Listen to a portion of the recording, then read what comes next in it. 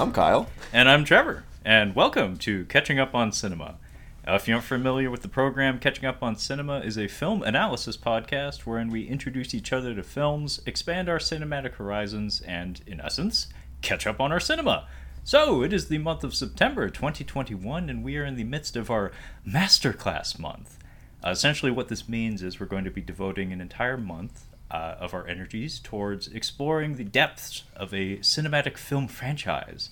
In this case, we've been talking about the Indiana Jones film series.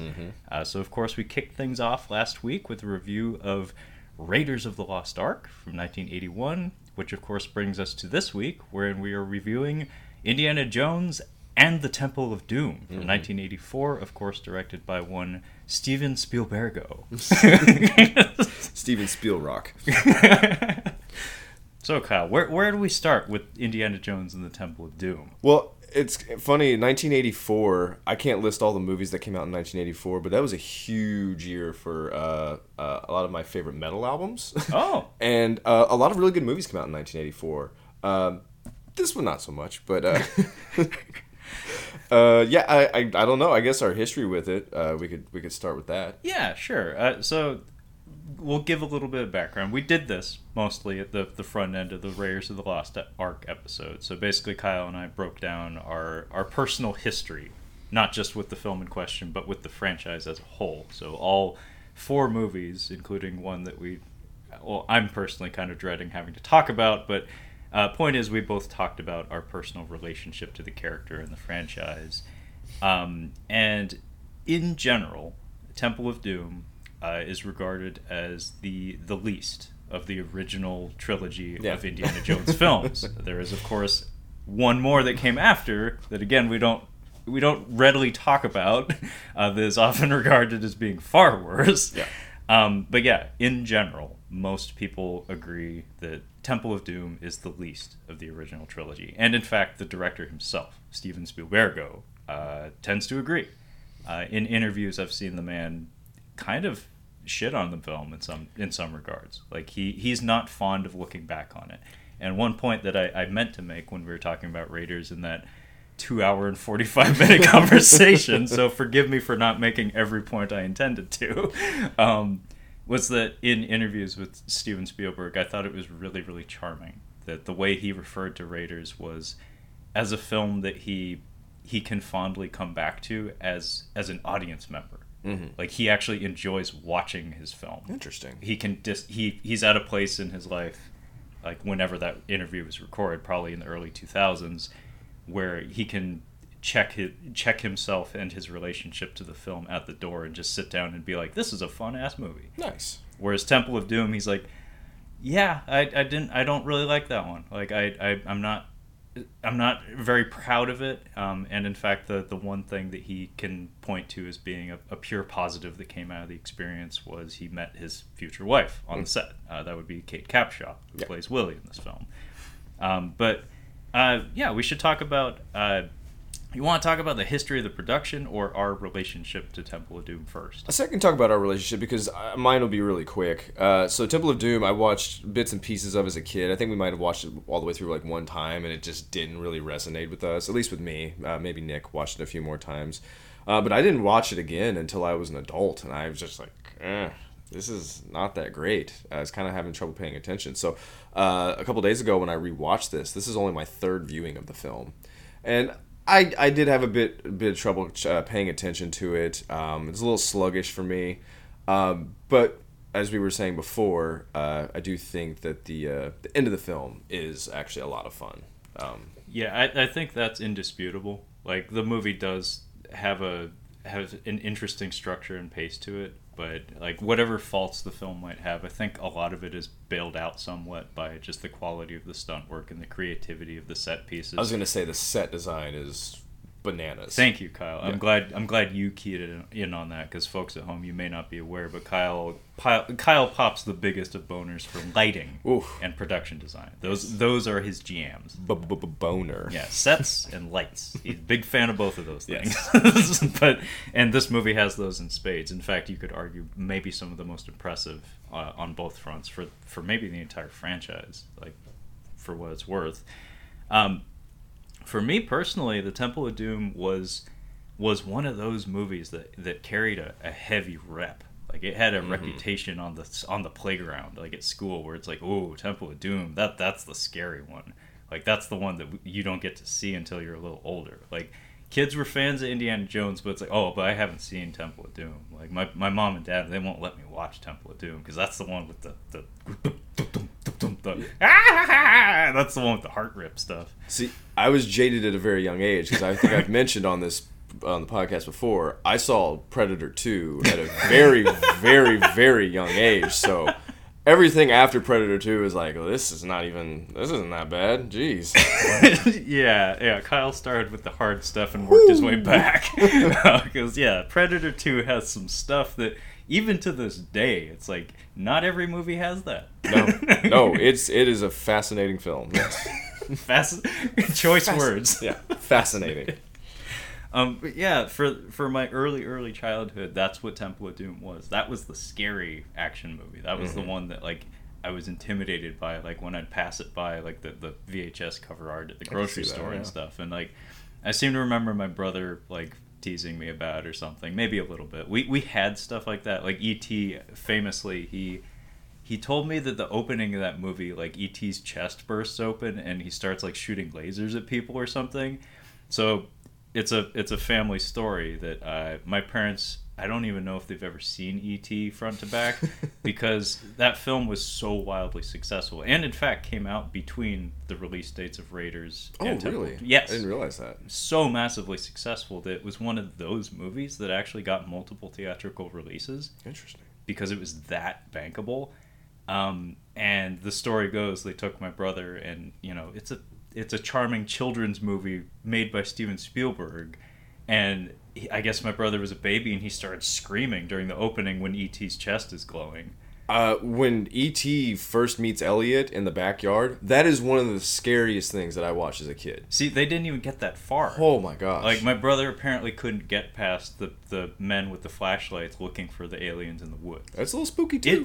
That's Spielberg's talent as a director. He loves creeping out kids. Like, he loves scaring kids. Yeah. E.T. just like gobbling his way up to Elliot in the backyard, and he's just like terrified. Michael, Mom.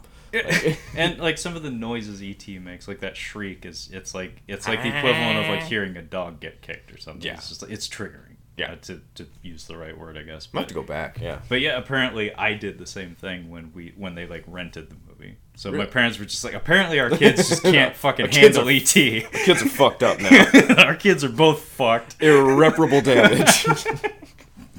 But Temple of Doom, like I seem to recall maybe my brother amping up some of the more intense moments for it, like telling me they were a lot worse than they were. Yeah. I remember we had like a little comic book of it, like a comic book adaptation that my brother had, and I remember flipping through some of the pages and like covering my eyes because like the Kali statue I thought was really scary when I was a kid. I can see that. I was like 2 or 3, man. Like I my memory's weird. I actually have memories from very early in life. I actually do too. I have some. I think that's kind of cool actually, because very few people seem to have that. I know. I'll throw stuff at my brother. I'm like, you remember that? He's like, I have no recollection of that. I'm like, how do you not remember that? Yeah, how do you not remember that? I remember it clear as day. Yeah. But when I did eventually get around to seeing Temple of Doom, it was probably way later. Mm-hmm. Raiders, I think, was the first one I saw. Last Crusade very shortly thereafter. Raiders was the difference maker because we had that on bootleg VHS, so I could watch that as much as I wanted. Mm-hmm. The other ones, not so much. Not until my grandma got me that VHS box set of the special editions, the cleaned up VHS versions, and that was how I finally saw Temple of Doom. And I thought it was fine. Like I thought it was a lot more childish than I was expecting. Like I thought it was going to be grim dark all the way through because of everything I'd heard, but it's actually kind of similar to like a Thor Ragnarok, where it's like simultaneously probably the darkest chapter in that series, but also the goofiest. It's a very strange 1-2 punch of tones. I'm not a fan of a huge fan of the MCU, but I love Thor Ragnarok. A lot of people feel the same way. It's excellent. I really enjoyed that film. It's very different. It's very confident in the style of storytelling they want to bring forth. Like Taika Waititi seems to be on a hot streak right now, like few others. Yeah, I mean Jojo Rabbit was a I was skeptical about it, and going in, I was like, I don't know about this. No, the people that hand out awards liked it. I personally didn't bother with it. It's fine. You can skip it. Yeah. I mean, that's kind of where I'm at with it. There's too many fucking movies out there. I have, as an adult, I've finally made my peace with the idea of me not being able to see everything. Yeah, so it's fine. Yeah, so it's okay if I miss things. It's just too much. There's just too much. There's stuff. just too much shit too out much there, guys. stuff. Which is why we talk about movies from the 80s. Exactly. It's way easier. They came out before either of us were born. Yeah. But yeah, Temple of Doom. I knew it mostly by reputation. Then when I finally saw it, I tend to agree that it's the weakest of the original 3 Indiana Jones films. However, I do find it relentlessly entertaining at times. Like, it has a momentum in its second half that is hard to ignore, and I think because of the liabilities in the script, like its weaknesses, I think it actually makes it one of the more watchable ones, because you can passively enjoy this movie. I was sweeping this morning with the movie on in the background, and I was just looking up when I heard thwack, and I was like, "Oh, okay." I didn't miss a beat. I was gonna say, this isn't like a nostalgia one for me, but there's a strange coziness to it for me. Yeah. As I was watching it, I'm like, I kind of feel like I'm a kid. Like, I feel like I'm at home watching this, even though this isn't one that I put on a lot.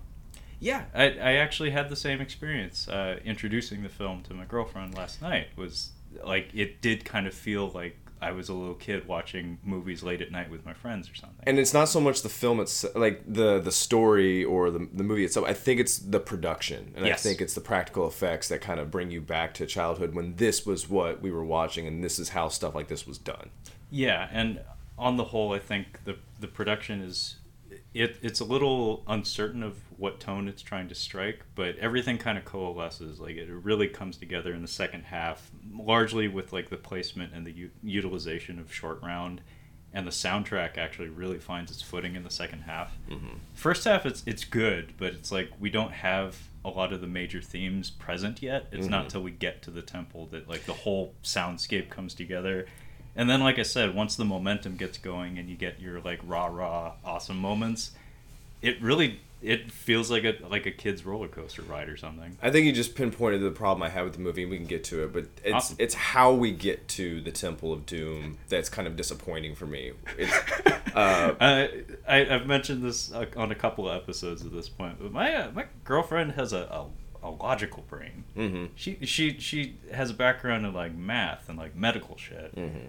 So like when things don't make sense, it's deeply upsetting. Yeah. and I actually had to disclose before it happened. Like, I was like, so the movie's about to just like have a massive leap in logic. I'm going to ask you to not comment on it because the movie's not going to comment on it. You're just going to have to go with it. You're just going to have to go with it. I know it's upsetting, but we're going to do this. Yeah. The rest of the movie will be fine. Just once we get after this scene, it'll be fine. Just let it happen. Shut up. Let it happen. I love you.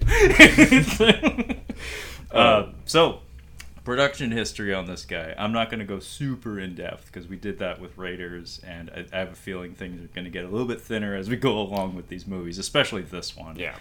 But the production history on this one was that both Harrison Ford and Steven Spielberg were both signed for 3 films at the beginning of things, like at the outset of production of Raiders. So Harrison Ford and Steven Spielberg both knew 3 movies. Like, we're committed. We are contractually obligated.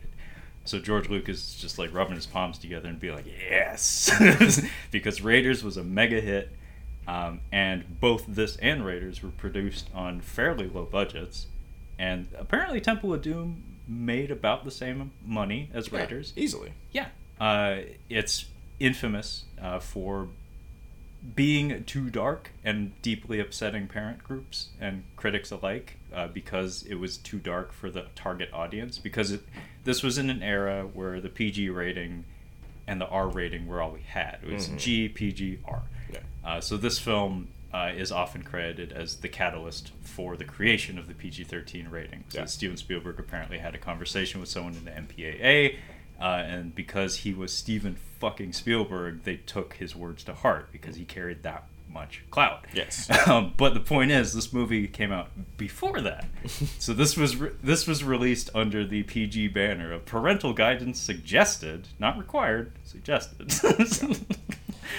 Yeesh. Yeah. So the movie apparently it's often agreed that it probably could have done even better if it didn't have the bad reputation of being scary. So that's something that definitely stuck with Spielberg. Like, I feel like he probably softened somewhat, or at least changed his approach to dark and violent content following this film, because like I said, this movie is actually astonishingly goofy at times. Such that it's like strangely irreverent when things should be consistently intense, but then he's just like throwing in vaudeville gags every once in a while. I was gonna say, I think we're a little bit harsh on Willie's character. Now that I'm thinking back, I'm like, honestly, you needed this kind of comic relief. The kid's kind of a comic relief, but yeah, when you think about like how dark the subject matter is, you need someone to kind of liven it up a little bit, and that's what Willie does bring to the table. And honestly, if you didn't have for him, like, this would be just morose. Like, it would just be very, very dark. Yeah, and apparently the story goes, George Lucas, I think, wrote a plot outline. Like, he gave the general concept for the film prior to production. The story goes he was in the midst of a divorce, like an ugly one. Gotcha. Which the story goes, that's why it's a darker story. It's because he was in a bad place. I'm in a bad place. Yeah, George was in a bad place. And also, Lawrence Kasdan wrote Raiders, as well as, I think, Empire Strikes Back, and many other like George Lucas connected productions. Very, very prominent writer figure in Hollywood, attached to some massive projects. But he bailed on this one because he felt the subject matter was, he was like, that just seems nasty. Like, that just seems unpleasant. So instead we got the writers of Howard the Duck, personal friends of George Lucas. Yeah, Jesus. But yeah, apparently a lot of the set piece moments from this film were intended to be in Raiders, but they were cut due to like length and budget and whatnot. So like the minecart chase, that is one of the biggest moments in this film, was originally penned to be in Raiders. So we got a little bit of that, where it's just like, well, we didn't get to do that last time, so let's do it this time. Let's do it this time, yeah. Yeah, and yeah, the movie came together apparently very quickly. Again, it came out in the wake of E.T., so Steven Spielberg was riding as high as it gets. Yeah. So this is another instance, actually, where it's like Raiders is him like picking up the pieces, and after like 1941, and now we have Temple of Doom, where it's like he's riding so high, it's like, we got to bring you back down to earth, Steve. Because, the movie did just fine. Like, it wasn't a failure critically or, at the box office.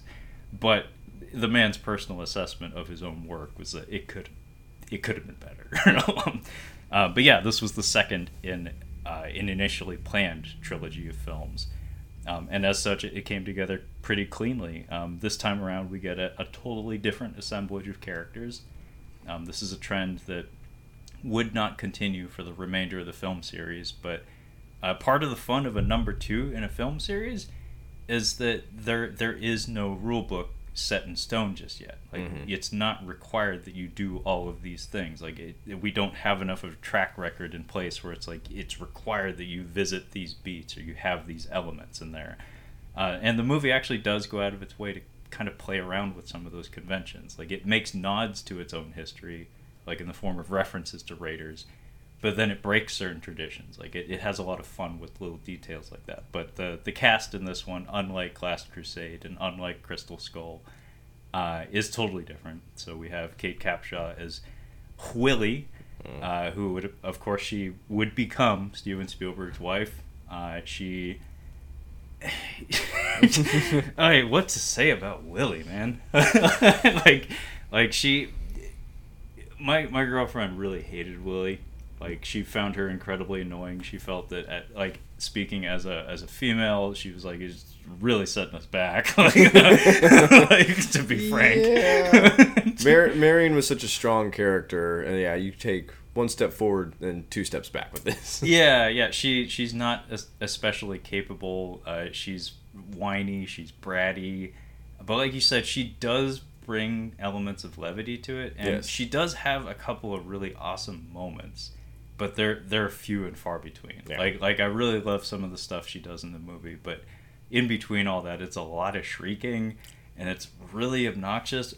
But and this is where I'm of two minds about it. Where it's like my first assessment is I don't like Lily. Like as a character, she's not great, but as a utility, as like a piece on a chessboard or something, she's very useful to the film. Because like Kyle had said, it would be dreary as fuck. Like this would not be a fun film if you didn't have Willie to get shouted at by Indy and Short Round. I mean, we have heart rips, child slavery, some cultural missteps, to say the least. Yeah, she's kind of. I'm kind of glad now that I'm thinking about it, I'm kind of glad she's here. I am too, because actually it's weird coming from me because I'm the action guy. Like I like when people are getting slugged in the face, like that's my thing. And this movie does have that in spades, but to be honest, like maybe the strongest sequence in this film is the trap room. Like if you ask me from just like an editing and a performance standpoint, I think that might be like straight up the most entertaining beat in the whole movie. It's certainly the most gifable sequence in the movie. The track room. The trap room. The trap room. Oh yeah. With the ceiling and the spikes. Yeah, that's a lot of fun. We are going to die. Frowny face. The face he makes after that line. Yes, that is maybe my favorite line from an Indiana Jones movie. Maybe my favorite.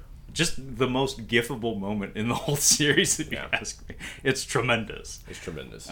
But yeah, if we didn't have Willie, if we didn't have that style of obnoxious performance, that scene wouldn't have played as well. So I don't like Willie, but I'm glad she's here. Yes. So in addition to Willie, though, we also have Jonathan Ke-Quan, or Ke-Quan, as Short Round. Who is Indiana Jones's very young compatriot, his little buddy from Shanghai. And unfortunately, Short Round is only in this film. Short Round, I'm sure, was a big hit with the kids, big hit with me personally, and my girlfriend absolutely adored him. She was like, I would watch a whole trilogy of Short Round. Oh, he's the cutest, yeah.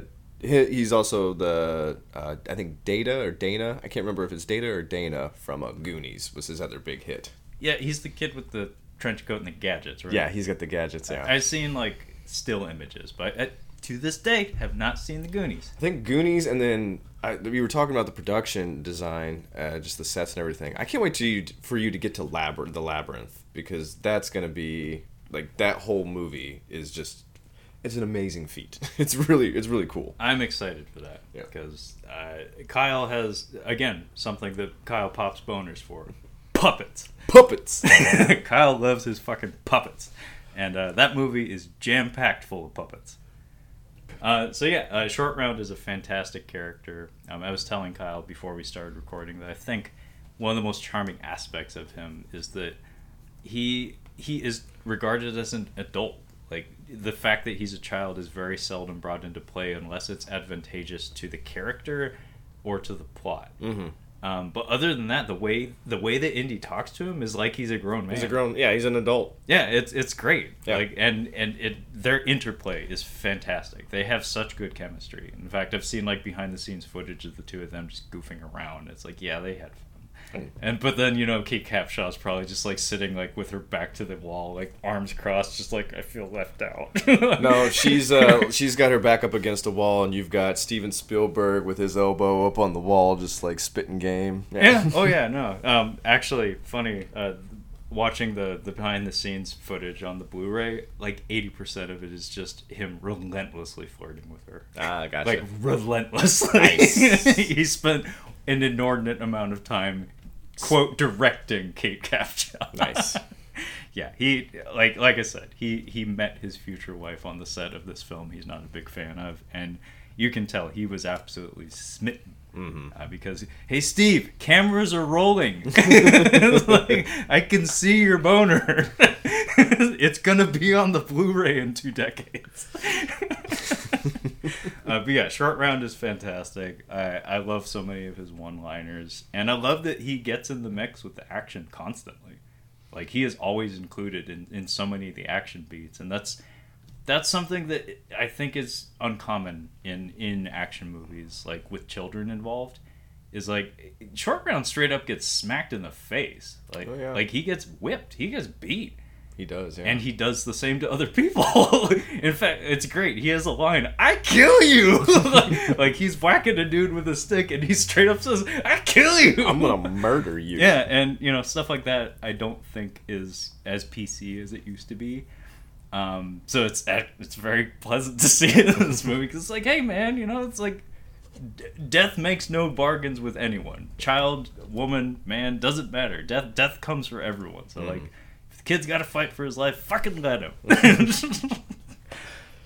But do you want to save the villains for the film? Yeah. We can save the villains for the film. So you want to get into the film? You want to give us a plot summary as best you can, Kyle? I suppose.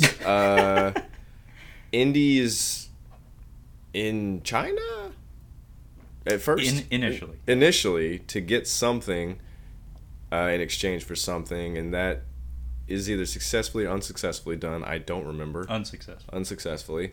And then on their way back, the pilot leaves the plane and they're stranded in India, and they need a guide to Delhi. And then the people that find the three main characters, are like, hey, we need you. Remember that guy that Alfred was talking about in The Dark Knight? Yeah, he's here, basically, and we need you to go find him. And then Indy goes and finds him. Like, that's kind of just the plot. It's like an adventure just trying to get home. Like, it just kind of stops in front of them. Yeah, it's kind of a serendipitous treasure hunt. Yeah. Like, it didn't start out as one. It just kind of became one. And, hey, it worked out at the end. Yeah. A lot of people died, but a lot of people didn't. So it worked out. Yeah, and this is 1935 when the movie's set. So it's before the events of Raiders of the Lost Ark. Yes. Thank you so much for putting that out there up front, Kyle.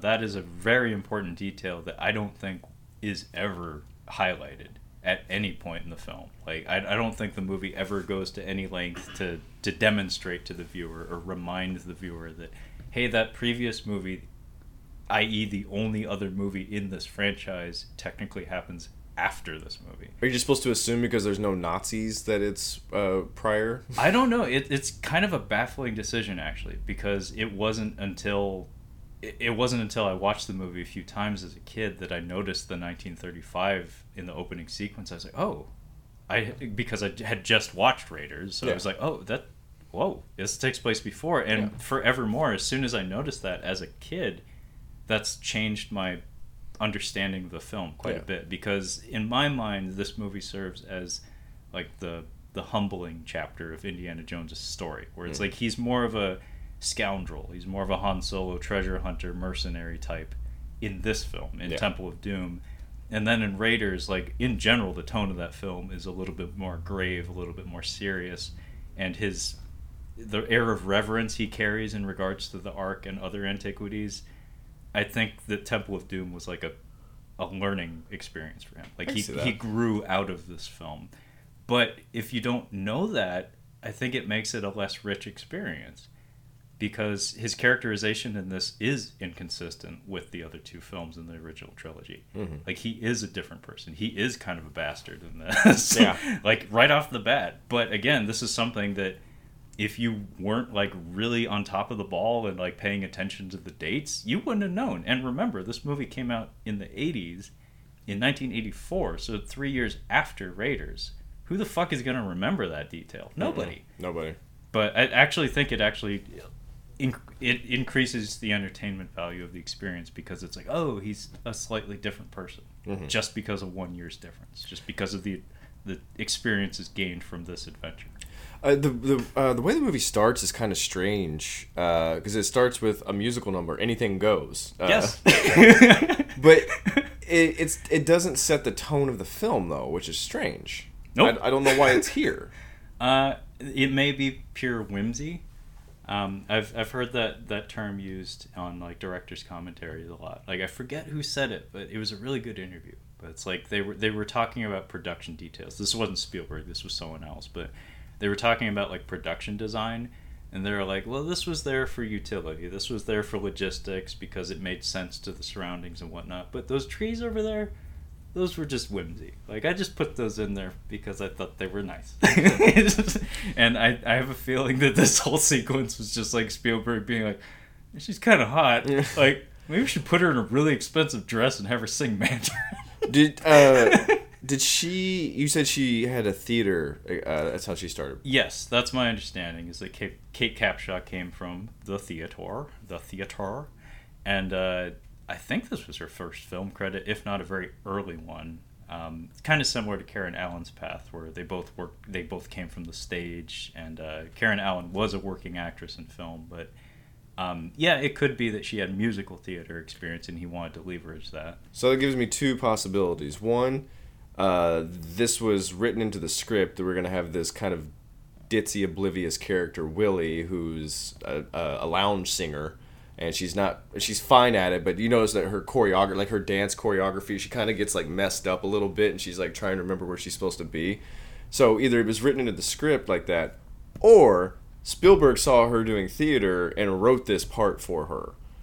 I mean, that is one way to get someone into your film. Yeah. Yes, that has happened before. Yeah. It most certainly has happened. In fact, I just watched that Val Kilmer documentary. Oh, you got to it? Yeah, it's fantastic. Oh, I had it in my calendar to watch, and I completely forgot about it. Yeah, folks at home, there's a documentary currently available on Amazon Prime, simply called Val.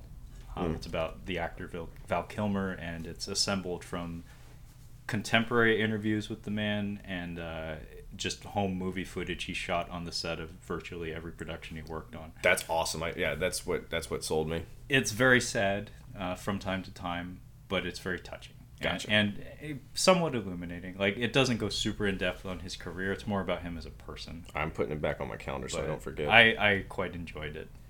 But the point I was trying to make there is that he was enamored with a stage actress in England who he eventually married. And he is upfront about the fact that he found a lot of excuses to be in the same place as she would be as a working actor. And eventually worked on something with her and they got hitched. But well, I feel like the latter in this case would make more sense because this doesn't set the tone of the movie. It doesn't. So, yeah. Well, Spielberg was known to have always wanted to do a musical, which is actually very topical. Yeah. Because West Side Story is about to come out. Interesting. And next month is actually, it's topical for next month as well. Yeah. So he... in 2021, he finally got to do the thing that apparently he's been wanting to do since he got into film. But yeah, they actually hired a real dance choreographer to put together the sequence. It's actually visually very fun. John Williams is on fucking point. The music's fantastic. Kate Capshaw put in her time learning her Mandarin. Like, her pronunciation seems clean to me, if you ask me. I don't really know. I'm not an expert on the subject.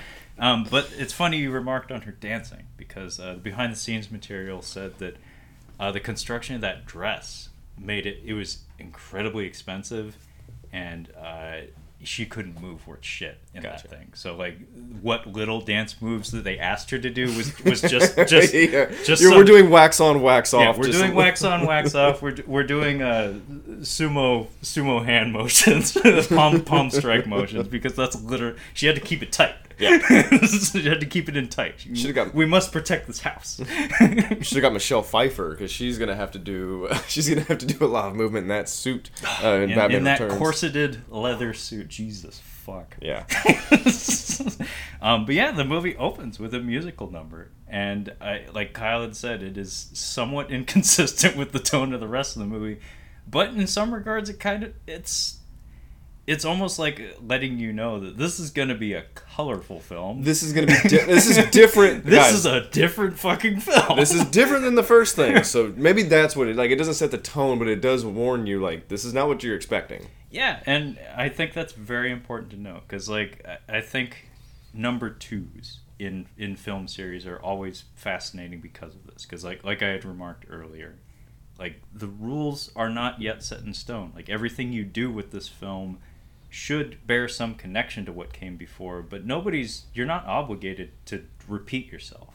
And actually, I want to say that maybe was kind of a thesis statement going into the production of Temple of Doom, was that we're not gonna just redo Raiders. Like Spielberg's riding high. He just came off E.T. It's like if I'm gonna do 3 of these fucking films, they're gonna be different. I'm not gonna just repeat myself.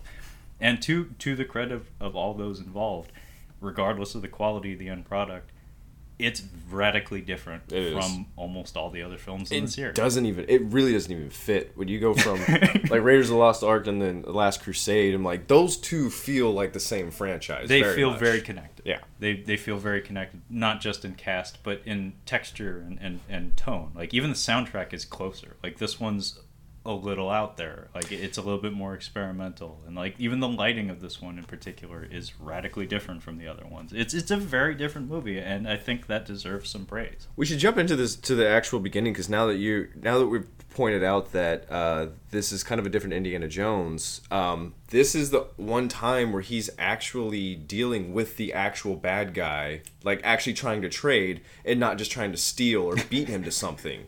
So I'd never really thought about that. And like, yeah, in the first 1 and 3, it's like I'm trying to beat them to the punch. Here, it's like he's trading. I guess I don't know. Is he trading money for the stuff? I don't really know what the exchange here is. Okay, so the setup here is we have a musical number. It's at a nightclub in Shanghai in 1935.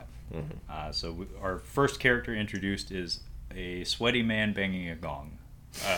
Followed very shortly by Willie in a really awesome dress. Can we classify this as vaguely Asian?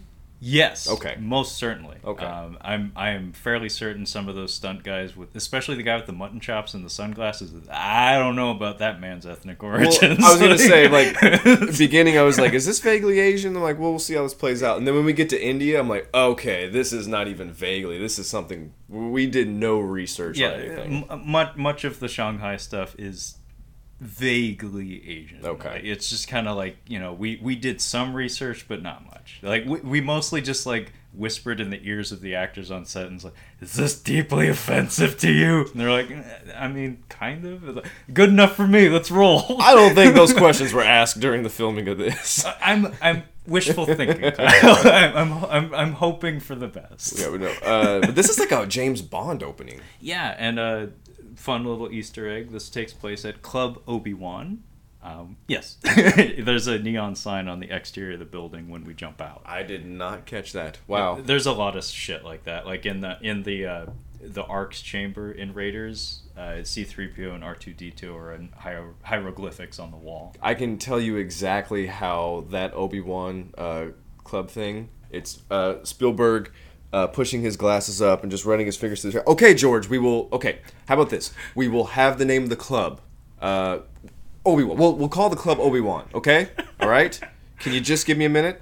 Oh my god, I'm picturing all during production of Temple of Doom, and I have no evidence to back this. But remember, George is going through a divorce. A historically ugly divorce. So I'm just picturing on the set of Temple of Doom, Spielberg's like, he's rooting through his keys, he's opening up the set, and he's like drinking his coffee, and then it's like George is like curled up in the corner with a blanket in the set. And he just...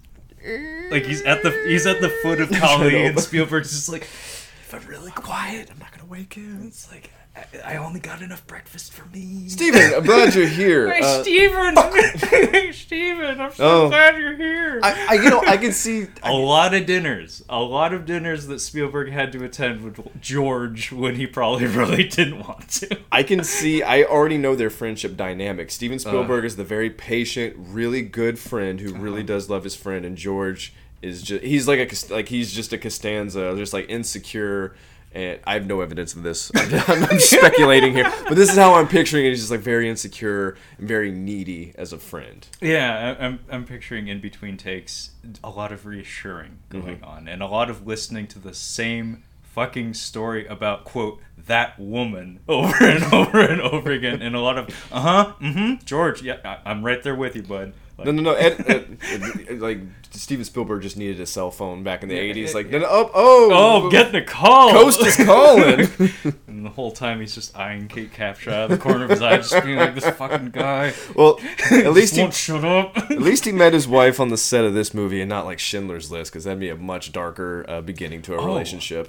Oh God! Yeah, Like right? how do you navigate that? There's no time. There's no good time. That is production's wrapped up, and you send oh yeah, I'd like to meet you for I lunch. mean, I just think from a body chemistry level, it's just like I don't think he could get it up. No, Like no. on the set, it's like I don't care how hot she is. It's just like no. Well, he had to deload after he had to deload, cry a little bit some days to edit Jurassic Park Yes. at the time. Yeah, which is like I still think that's one of the most remarkable stories I've heard in film is that the man was making Jurassic Park and Schindler's List at the same time. we'll have to get back on track here, but I have noticed since I found that out, I have noticed at least 2 scenes in Jurassic Park where I can see production stuff in the background. Oh, 2 instances. Kyle, do you know about the disappearing raptor? No, I don't know about that. Oh well, you're probably due for a watch on the next rainy day, right? It's imminent. Okay, well, when I say the phrase "disappearing raptor," I can't wait. I might watch it tonight. see if you know what I'm talking about. Like it's very difficult to spot unless you've seen it slowed down. But there is a disappearing raptor. I'm not going to point out those. I'm not going to point out those parts of Jurassic Park because I love that movie. And 2, he edited it while he was making Schindler's List. You know, mistakes will be made. Those mistakes are fine. That's absolutely fine. It's still a tremendous film. Tremendous. But yeah, we're at Club Obi-Wan. Yeah. And the setup here, Kyle, is that we are introduced to one Indiana Jones, Dr. Henry Jones Jr., mind you, in a white suit with a bow tie. Mm-hmm. He's rocking it. He's doing his Humphrey Bogart or James Bond impression here. Oh, this might also be the most prime cut of Harrison Ford I've seen in cinema. I think it's generally agreed that yes, he went balls out getting conditioned for this because he was told he was going to have his shirt off a lot. I don't think I've fanned my face this hard since I watched Patrick Bateman in American Psycho. I was like, holy shit, Bale! How did you do that? I mean, man, I was kind of nudging my girlfriend towards the TV, just being like, go to him, just go. Yeah, no, climb it. I understand. If you got a shot, take it. But yes, this is dime Harrison Ford. This is prime cut Harrison Ford. Is swish, yeah. But yeah, he's got himself a white suit, and the setup here is that he is having a meeting with, I presume, a Chinese gangster, if not just a seedy gentleman, named Lao Che, who is played by a man whose name escapes me at the moment, but he is Jean-Claude Van Damme. It's his teacher from Bloodsport. See, I think he might be an American Gangster as well. I wouldn't doubt it. He's popped up in a lot of Hollywood films and Chinese films. He does both. But point is, we have Lao Che, who has gotten Indiana Jones. He's asked Indiana Jones to track down Nurhaci, it's apparently the ashes or the remains in a marble jar of the first emperor of the Manchu dynasty, as he puts it. So basically, he wants a Chinese mummy in a jar. So Indy is trading him the mummy, Nurhaci, for a diamond. Just diamond. It's never given a name or anything, but apparently he really wants that fucking diamond because he is offered a pile of gold, and he's like, hey, Lao, the deal was for the diamond, bud. This diamond looks less real than the diamonds in Batman and Robin, the ones that the Mr. Freeze diamonds. Mr. Freeze diamonds. This thing looks even on VHS this wouldn't look real. I'm sorry, real quick. Rick Young was the man I'm thinking of. He's one of the side guys. He's an American Gangster, so it wasn't the main guy. Sorry. Okay. Yeah, this diamond looks about on par with the fake ice cubes from one of the toy commercials for Batman and Robin. Yes. This is It is a lousy fake diamond, and it's cut on the bottom too, so it's not even convincing as a diamond just in its shape. It's just a half globe kind of thing.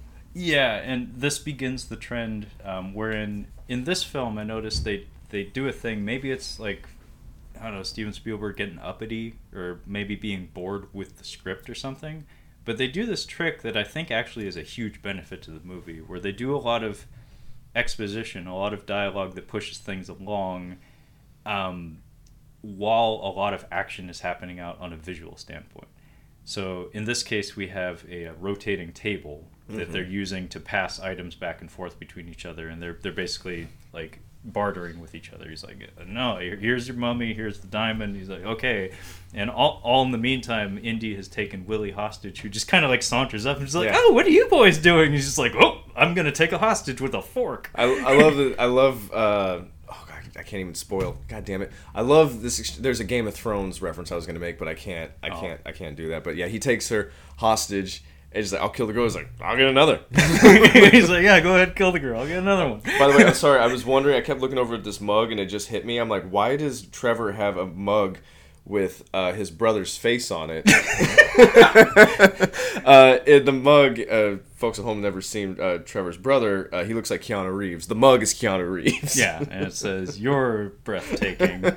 That's a gift from the girlfriend. Oh, man. Now I got to get you a mug with Matt's face on it. Just replace it. Replace it. See how long it takes you to figure it out. It might take a few decades. We got to step on the gas because I think we're like 45 minutes in. Something like that. But yeah, Indy has taken a hostage in the form of Willie to assist with his bargaining here. This is your first sign that this is a saltier Indy. Yes. This is a more reckless, more scoundrel-like Indy.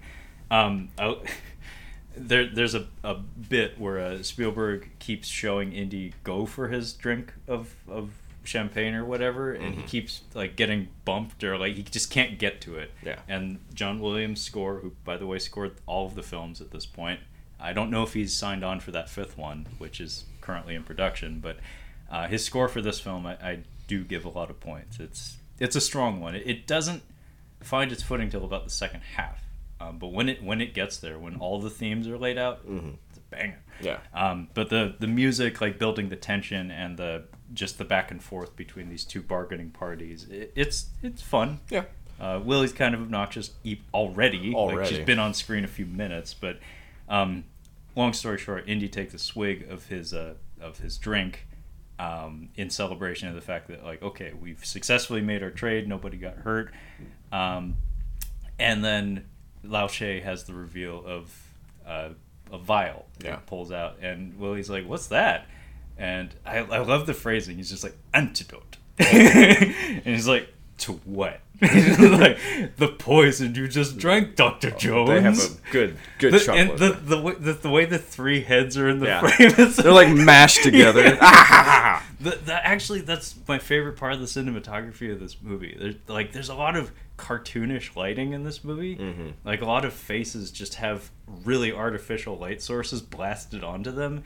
And it gives it like a really colorful, cartoony kind of vibe to it, almost like Roger Rabbit or something. Now that you mentioned that Kate Capshaw was a theater person, I've actually seen a few plays, like comedic plays, in person, and she definitely, I can see that now. Like, I can see the way she's acting in this movie translates perfectly to the stage. It's very broad. Yeah. It's very big. Very big, yeah. Like her facial expressions. Oh, like she's playing to the cheap seats. Yeah, yeah. So it makes more sense now. Again, don't like the character, but I'm very happy she's here. Yes.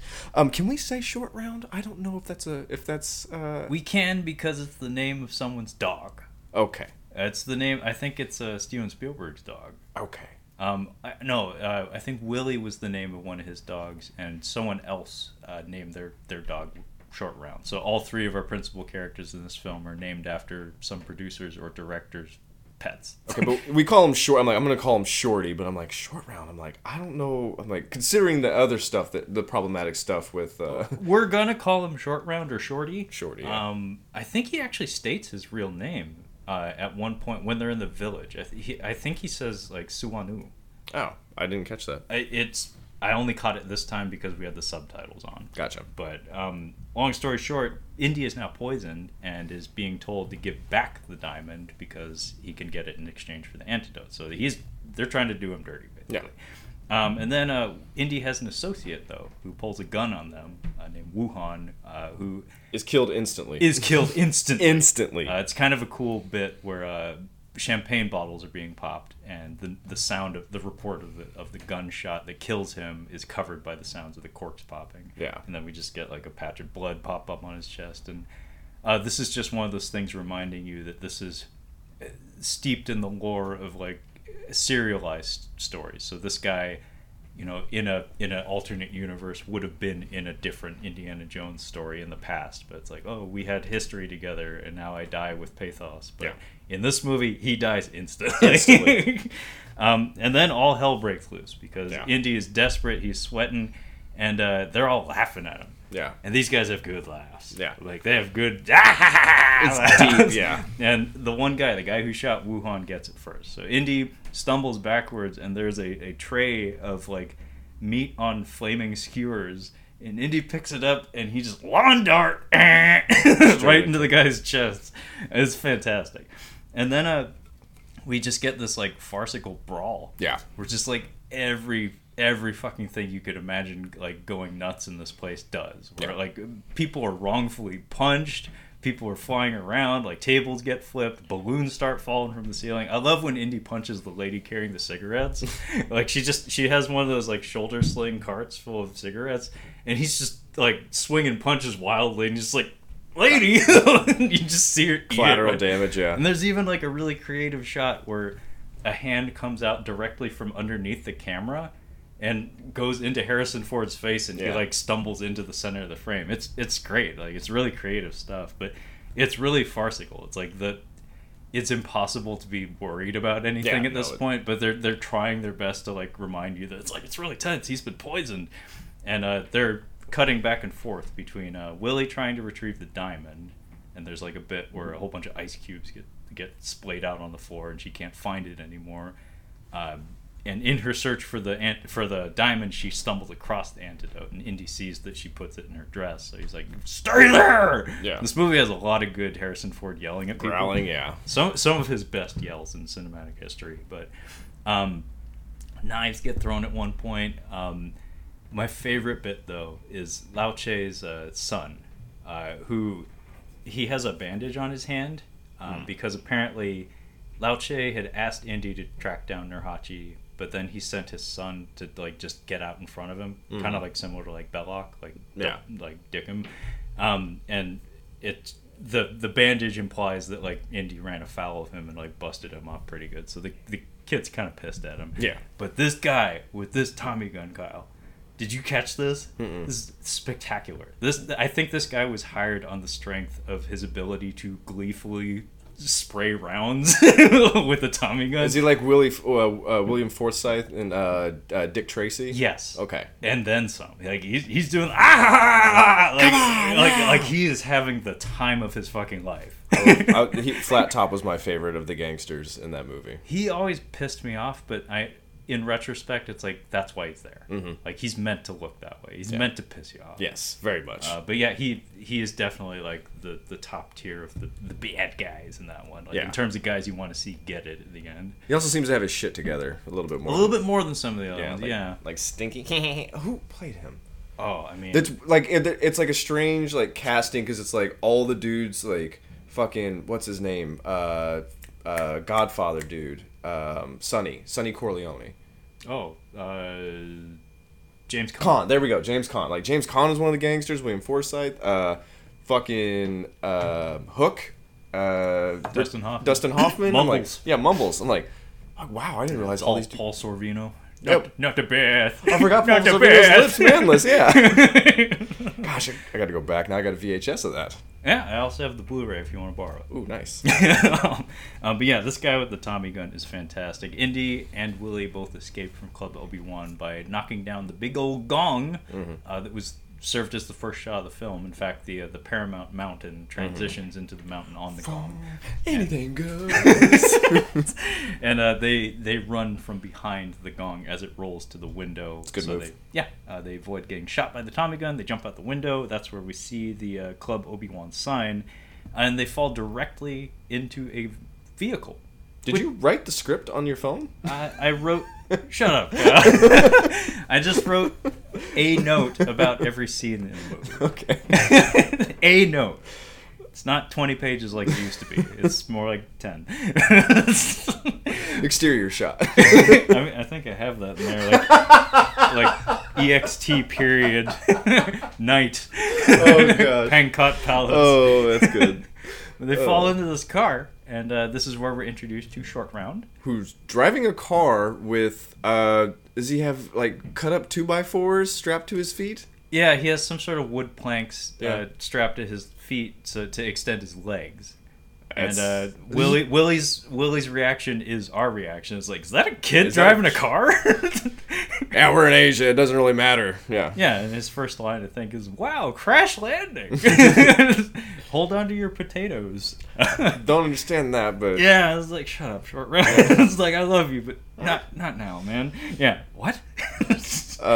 Yeah. I like that Indiana Jones is digging through Willie's dress to get the antidote, and she's like, I'm not that kind of girl. And like Short Round actually does the dad thing of like, he's like turning around, he's like, no time for love, Dr. Jones, we're getting shot at. How many times has he seen Dr. Jones trying to get love going that he has to say that? I think a lot. That's concerning. There's a line at the palace that I'll point out that I didn't catch until this viewing. I was like, Jeez. Short Round knows what's up. Like he may be doing the kid thing where you cover your eyes at the end when He's in the same room. It's like he's seen some shit. But long story short, we have a fairly brief car chase here where Short Round's doing the driving, Indy's doing the shooting with his trusty revolver out the rear windshield. He shoots the driver of Lao Che's gangster vehicle that's chasing them with Tommy guns in tow. They crash. Short Round hit the guy in a rickshaw. It's pretty funny. But as Indiana Jones is like getting ready to reload his pistol, so he's like dumping bullets into his hand, and he's like, Willie, hold this. He gives her his revolver, and she's juggling it in her hands because it's hot because it's recently been discharged. Mm-hmm. And she throws it out the window. Oh, jeez. And I thought that was really cool because it's a joke that doesn't pay off until the end of the movie. But it is actually really critical to the construction of the action sequences in the movie, because all this does is explains why he isn't shooting people throughout the whole movie. Ah, yeah, because he doesn't have a gun. Because he doesn't have a gun throughout the That makes entire sense. film. So it creates a different texture. It creates a different balance to the way the action has to play out for the remainder of the film.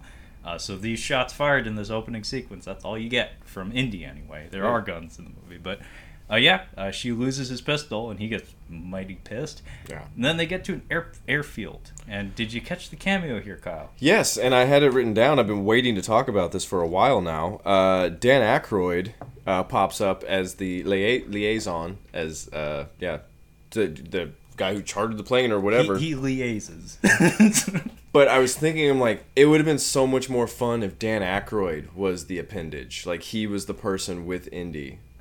Oh, I would watch that. Right? That would be a lot of fun. I would watch that, man. That'd be great. Because he would probably have a good rapport with the kid. Like, it would be kind of like I think in The Mummy Returns, where Jonathan is stuck with the kid. But I think it would have been kind of fun to have Dan Aykroyd in the movie. It's funny, actually. I posted our review on the Indiana Jones Reddit board, just on a lark. I don't expect to get much traffic on it. But somebody did actually comment, and they were like, do you hate Crystal Skull, or do you just think it's the least of the series? Yes. And I gave just flatly yes. No, I did my Trevor diplomatic answer, and I was like, I think it's a serviceable action film, but it's an eyesore. Like it does damage to the franchise, actually. But if you separate it from the franchise, it's okay. Like it's not a completely incompetent action film. It has some merits to it, but I thought that was interesting because it got me thinking about some of the problems with that movie. And when you really get down to it, I think the ensemble actually is a underrated aspect of the strength of a lot of the movies. Is that the people around Indy really have to be strategically placed. Mm-hmm. And the huge problem with Crystal Skull is that there are a lot of people around him all the time, and all of them suck. Yeah. Whereas Raiders, he's often alone. Temple of Doom, he's often alone. And then the very few people that he's with all have really important places in the script. And Temple of Doom, as annoying as Willie is, we've gone on and on about how useful she is to the film as a whole. Whereas Crystal Skull, it just feels cluttered and unfocused. Where it's just like, why are you here? Yeah. Like, why did you hire John Hurt and have him do... John Hurt's in that? Oh my god, it's been and he so does long. fuck all. Like, he's just there, making noise, making mouth noises. It's like, make him do something. He's awesome. Indiana. Indiana Jones. Oh no. That's perfect. That's perfect. Yeah. But yeah, Dan Aykroyd has a cameo here. The camera is pulled way the fuck back, so you really can't see him, and he's doing a British accent, but his speech cadence and the number of words exhibited, yes. It's literally just the noise that the Coneheads make. Yeah. But put it this way: the way he recognizes Willie, and the way he says it is, "Aren't you the famous American female vocalist Willie?" How many American female vocalist? Yeah. How many fucking words you got to use to say singer? Like, aren't you the singer? Yeah, but that's his comedic strength. Is he can get 7 words in where 2 would have sufficed. How did Quentin Tarantino never grab him? How did that never happen? Because he doesn't talk. He doesn't talk slow enough. No, you gotta talk fast. That's what I'm saying. You gotta talk fast. No, but Tarantino's dialogue scenes they move at the pace. He's like, look, Dan, we're shooting for a 2-hour movie. Like, at your pace, we're gonna end up like 120, man. So the difference is I can actually think like a rat, just like going really fast. Again, a movie I would watch. Might I smoke my pipe? Dan Aykroyd working from a Quentin Tarantino script.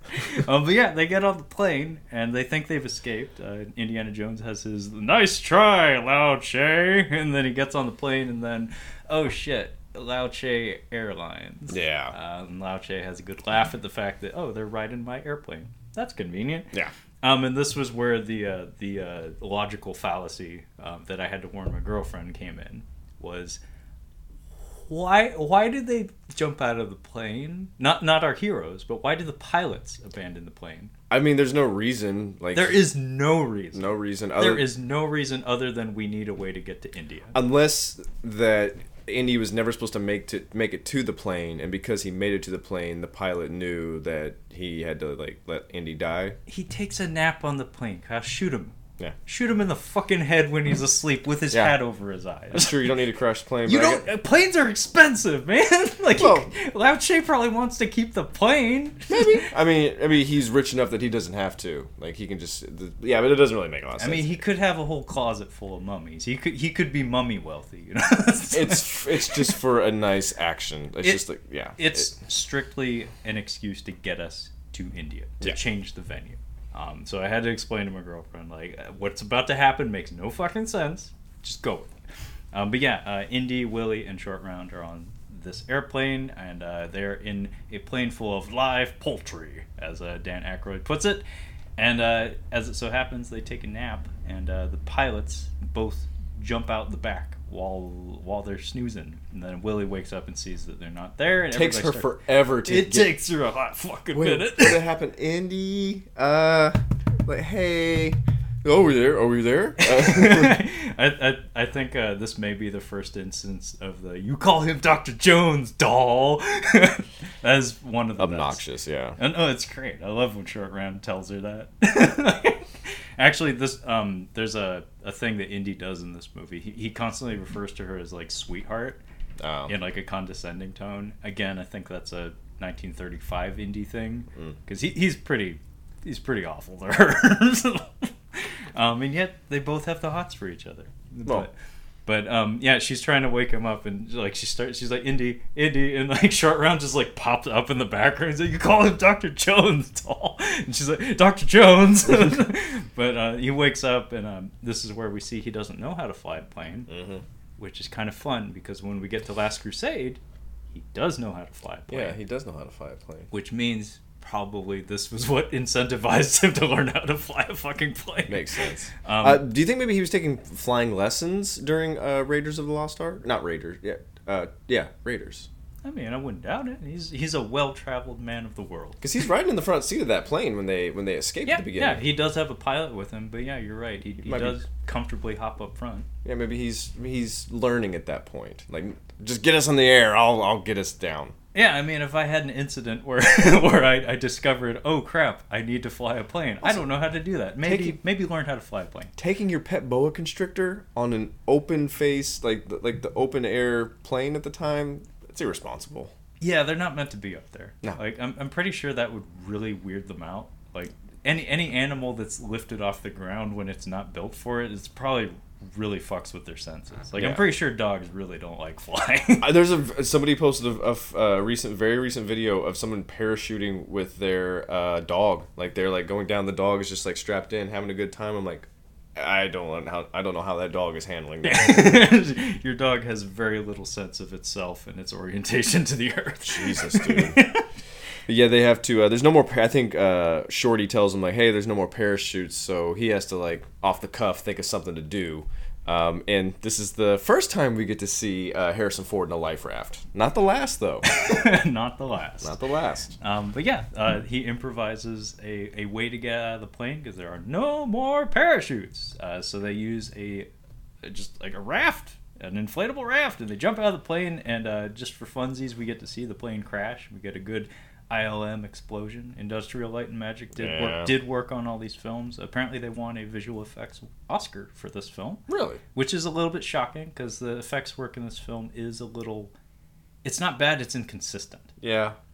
It's when it's great, it's fantastic. When it's not, it's a little. It's when we get into the actual Temple of Doom where it's a little off. I think the ugliest shots in the movie are daytime blue screen shots. I mean, that's pretty much any movie in the 80s. And any movie in the 80s is going to look bad, but the point is, like, I think Ghostbusters may have came out the same year as this. And 84, I think so. And I think that's a much more consistently, like, beautiful film in terms of visual effects quality. Mm-hmm. Oh, yeah, very much. But, yeah, this one got the nod. I think, like, the story goes, the minecart sequence got it a lot of brownie points. Plus, fucking Spielberg's name backing it helps a little. I say Ghostbusters was 84. Okay, cool. But like that just furthers my point. 1984 was a big year for movies. Big fucking year, man. 87, like the year I was born, is like because I was born that year. Like that's the one I tend to know. I like latch on to a lot of the ones from that year. That was Predator and RoboCop among others. But yeah, we jump out of the plane and we crash land on a mountainous, like snowy hilltop. And this is where one of John Williams' stronger cues on the soundtrack kicks in. It's called Slalom on Mount Humol. It's a really awesome piece of action music. And we slip and slide down the hill. Dude, I have to give you just a real quick, 1984. History lesson. Dune, context. Right, I'm just going to just rapid fire. Dune, Once Upon a Time in America, 2010, First Contact, Gremlins, Nightmare on Elm Street, Blood Simple, 16 Candles, Paris, Texas, Never Ending Story, Ghostbusters, Red Dawn, The Natural, Firestarter, Chud, Spinal Tap, Romancing the Stone, The Terminator, and Splash, Police Academy. Jesus Christ. Amadeus, Purple Rain, Temple of Doom, obviously, Night of the Comet. Wow, that's insane. Footloose. Karate Kid. Now, if you want to play one of these things not like the others, that would be Chud. Yeah, that's true, Chud. I think Kyle explained that movie to me best. Daniel Stern sweats, and all the thing does is it gets a long neck. It's the most boring. It's one of the most boring things I've ever seen. Yeah, just Kyle was excited to check that one out. He's a big Daniel Stern fan, but yeah. The Chud, all it does is makes its neck long, so it makes it easier to cut its head off. And Daniel Stern's really sweaty and gross throughout the whole movie. I was going to say, one of these movies, at least one of these movies is a Criterion release, and I thought you were going to point it out, which is Paris, Texas. That was the one that didn't really fit. No, Chud was the one that Gotcha. immediately jumped out at me. Gremlins also apparently is equally responsible for the PG-13 rating. I can see that. Again, also a PG film. Gets pretty fucking gnarly from time to time. It does, yeah. But yeah, we go from the mountain and we jump off a giant fucking mountainous chasm that it's a blue screen shot of a miniature. May as well be the same mat as used in Raiders when the Nazi Jeep goes off the hill. Yeah. It looks almost identical. But they fall in a river. And then once everybody's catching their wind here... Oh, by the way, this is where... Kyle and I were commenting, I think, before we started recording, that the chemistry between Kate Capshaw and Harrison Ford is questionable at times. It's not there. It's not. And they never hook up, which kind of... I mean, he doesn't hook up with Marion, but there's a history with those two, so it makes more sense that there's still kind of an energy between them, but they don't ever, hook up. In this, it's like there's no energy, and they don't hook up. Well, the way I understand it is, Marion... By the time we get to that fourth one, they really take it for a walk and like make it into a big fucking thing. But in my mind, it's like I could see him in a relationship with Marion. I could see him sleeping with Willie. Exactly. Yeah. That he ain't wife and Willie, dude. No, and I don't think she'd be interested either. Maybe. I mean, you know, like when he's in professor mode, do you think Willie's going to be interested? I don't see her. She's very asexual to me. Like, she doesn't seem to me. She's a sexless character, basically. George Lucas again. Yeah. You haven't seen it, but Speed. Relationships like formed in extreme circumstances are not meant to last. Turbulent. Yeah.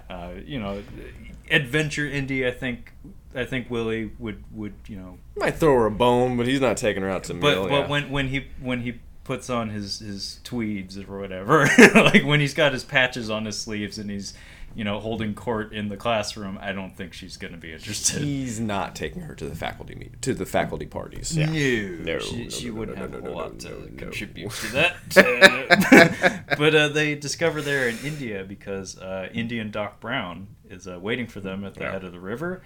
And we are taken to a dead-ass village.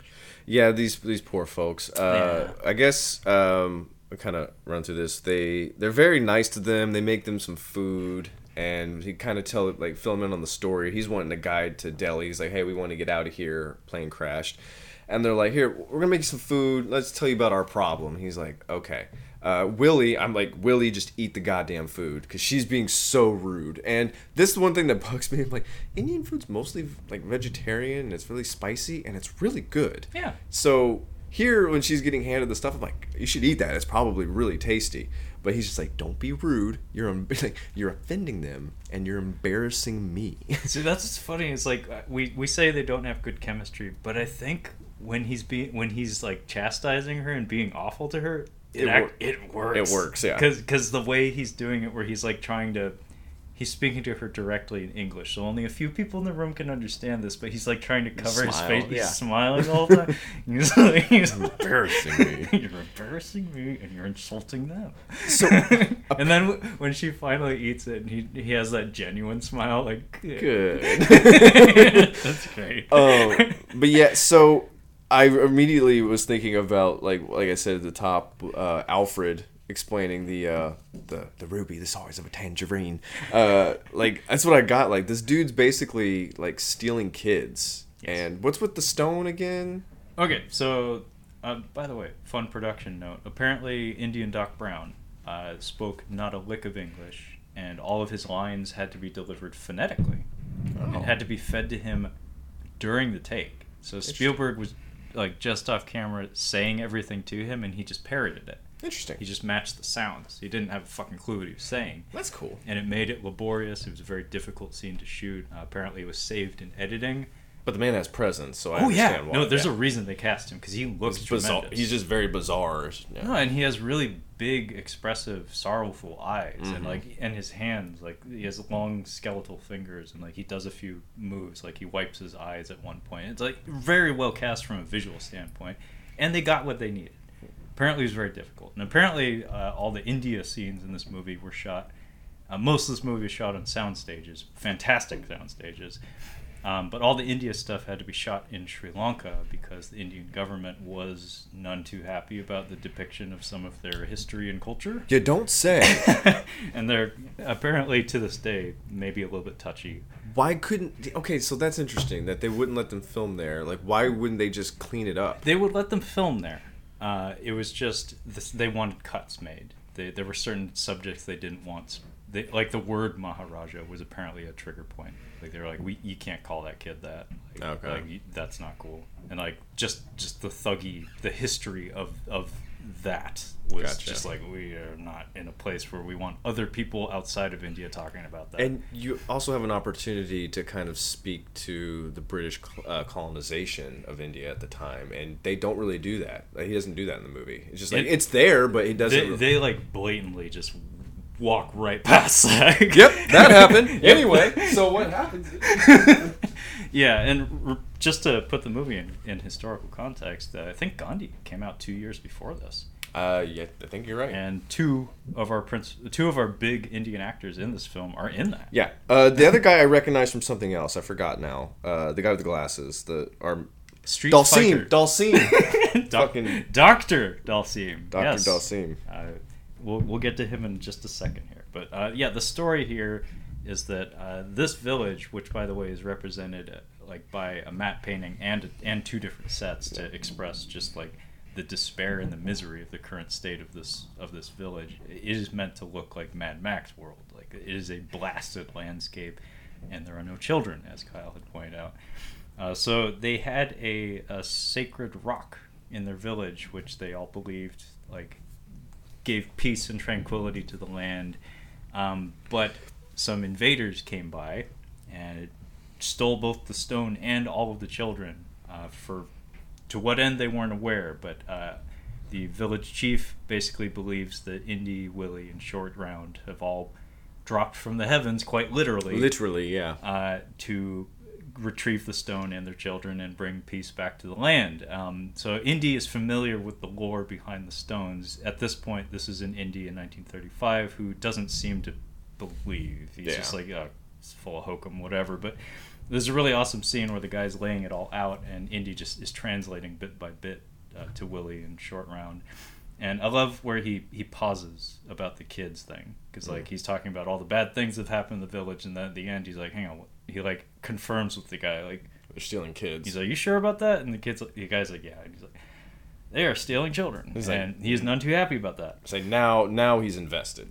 Yeah, and we get a really intense sequence that as a kid bugged me. It was when the emaciated kid comes down from the hills in the evening. Yeah. Like that kid looks like he's at death's door. He does. Like good kid acting, but yeah, very shriveled up, emaciated child. He stumbles into the village in the middle of the night while Indy's still there, and Indy, like, he runs directly into Indy's arms and just like it's like collapses. Yeah, it's an escalation where it's like, oh shit. Like I was kind of on the fence about like whether I should do something, but now shit got real. But the kid has like some sort of script, like a canvas, like art piece in his hand, and he says the word Sankara, which Indy's like, I know what that is, and apparently it's 5 stones that are of legendary status and of great worth to whoever would come to possess them. So now Indy's treasure hunting mind is at work, and he's very excited. This is where we get that fortune and glory. Short Round, fortune and glory, kid. Do you think this like set Spielberg on the path to do Schindler's List, or is that something you think he always wanted to do? Because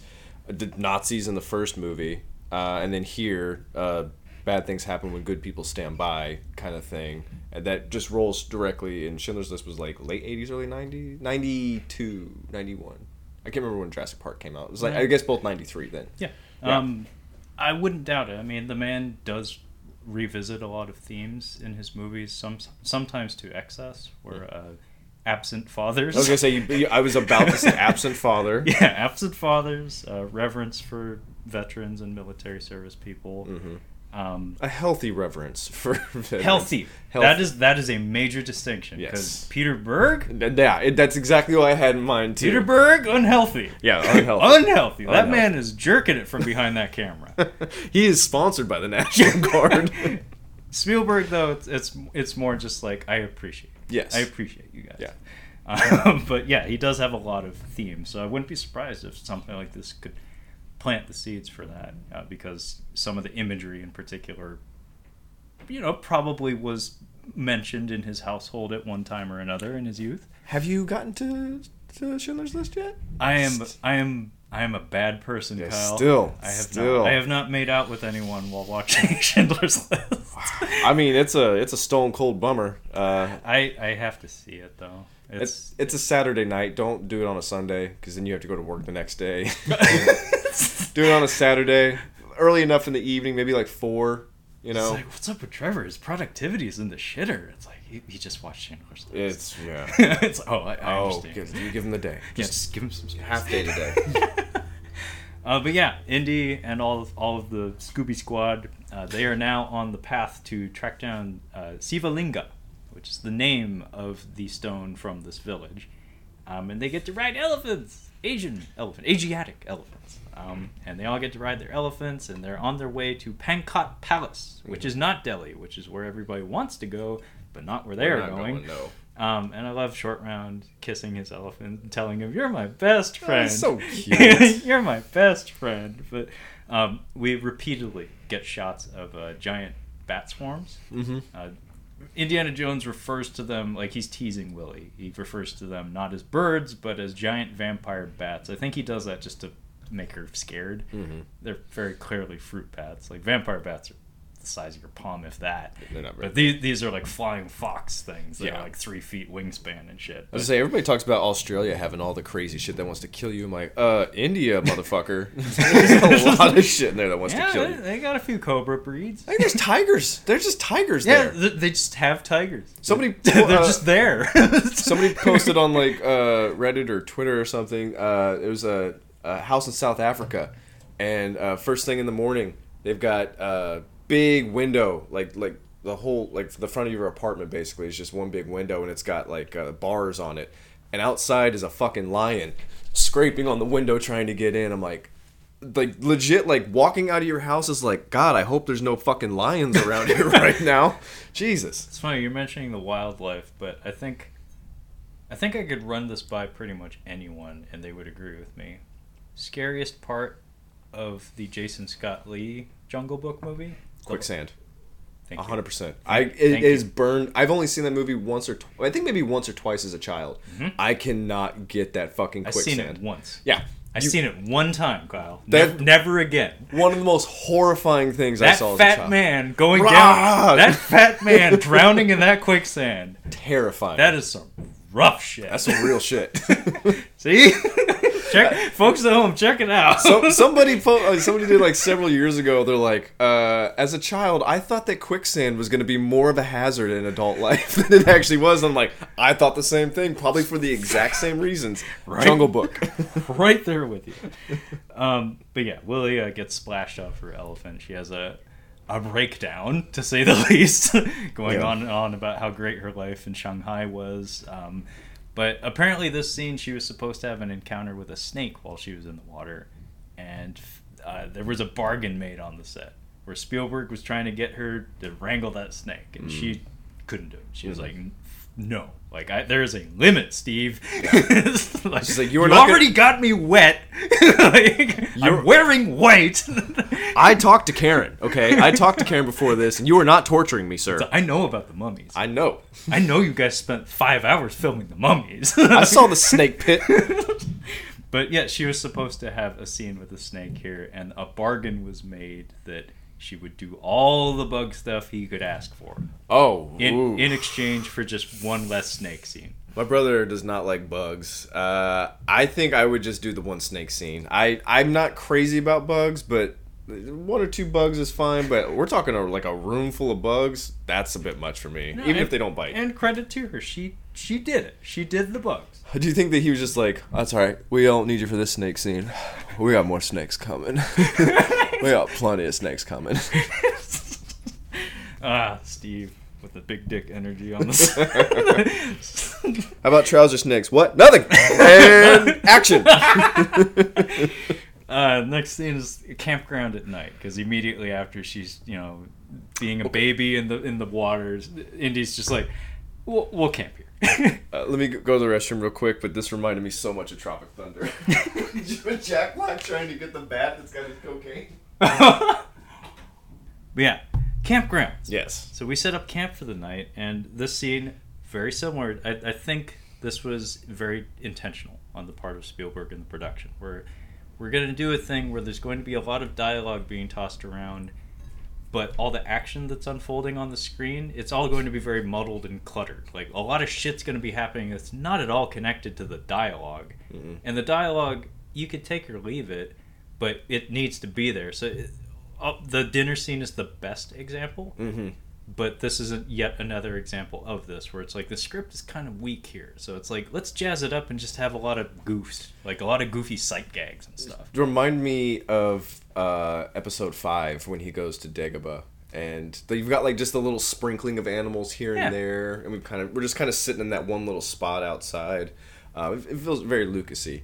Well, actually, that wasn't even Lucas. That was Kirshner. That was Kirshner. Feels Kirschnerish.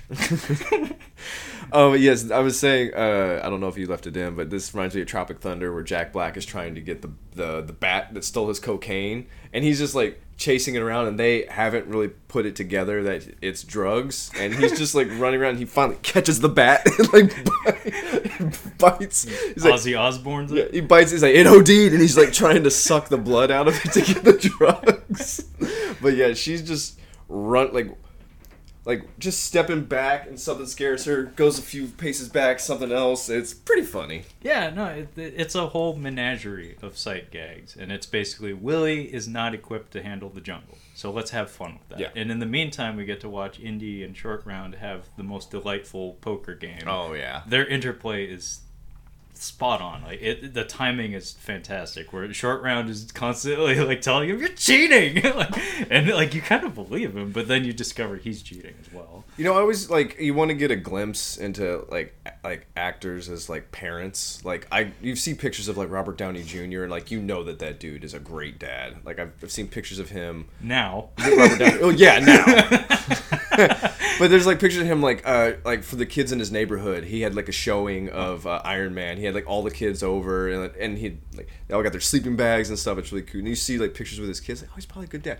Harrison Ford, I've always just kind of thought of as, because of the fandom, like the two giant franchises that he has under his belt, like the amount of fucking mouth breathing nerds that have just accosted you just in your everyday life, like it probably turns you into an asshole. Like I'm sure it does. But this scene here, it's like, oh, I bet he was probably a really good dad. Like, 'cause this is a nice little scene. Oh yeah, no, like so even the behind the scenes footage, like I said, like he and Short Round, they got along with each other. They had fun, and it translates to the product that we got on film. Because this card scene, what little there is, like I love Short Round pointing his finger at him. He's like, I'm very little, you cheat very big. It's like, and Indy's like throwing it right back at him, yeah. and then it descends into Mandarin at one point, and then I don't want to play with you anymore. It's like, you cheat, I'm done. It's great. It's like two grown men yelling at each other, yeah. But you can tell they're friends.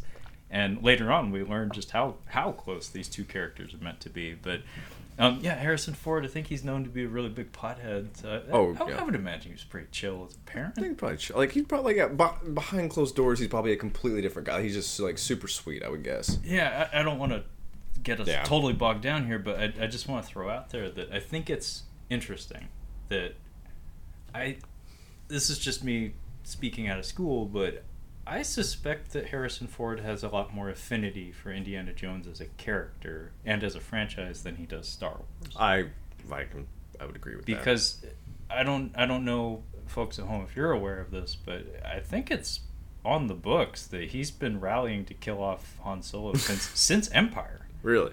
Yes. He wanted out of that franchise from Empire. Like, he wasn't supposed to go into carbonite freeze. He was supposed to die.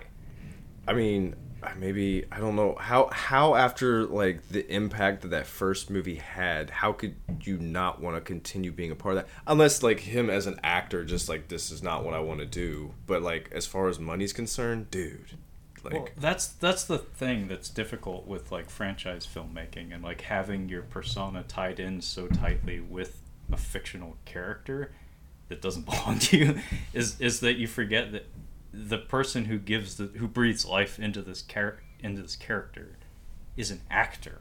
Yeah, it's an explorative, transformative process. It's something that you don't want to repeat yourself too often. You want to try new things. That's why we get to see. Unless you're Vin Diesel. Vin Diesel's entire film career is based on his D&D like fascination. That's true. Like that makes a lot more sense of like the roles that he takes. Yeah. I'm serious. Like he just like The Last Witch Hunter is literally a D&D campaign he ran with his friends, and he financed it and put it on film for nobody's joy other than himself. Yeah, but yeah, you forget that. Like I'm sure a lot of actors like a challenge also. Yes. And yeah, I guess the challenge just maybe isn't there. No, that's why I've always argued that like seeing actors like Meryl Streep and Robert De Niro in like goofy family comedies seems like, a lot of people say, oh, that seems so beneath them. It's like, but they haven't really done that before. Yeah. and that's new to them, and it's probably fun to try new things. And Harrison Ford at this point, you know, he would go on to be one of, if not the most bankable stars through the early part of the 90s and stuff. But he's still an actor, and that's actually part of why these movies are so amazing as not just action films, but just as movies. It's because he's so goddamn charismatic and calculating in how he uses his face and his body language and stuff. And I think Han Solo was like, he read the writing on the wall immediately. He was like, this is too much. Too much fun. And yeah, he was trying to have that character killed from the second movie. And, you know, finally he got his wish. They still got him to come back for that very last one, you know, just for a second. All three of those, but like my favorite Han Solo moment is in Episode 4 where he's screaming, running down the hallway. We get a nod to that in this movie, Oh, God. but that is maybe my favorite moment. It is. No, actually, my favorite Han Solo moment is the finger to C-3PO at Hoth.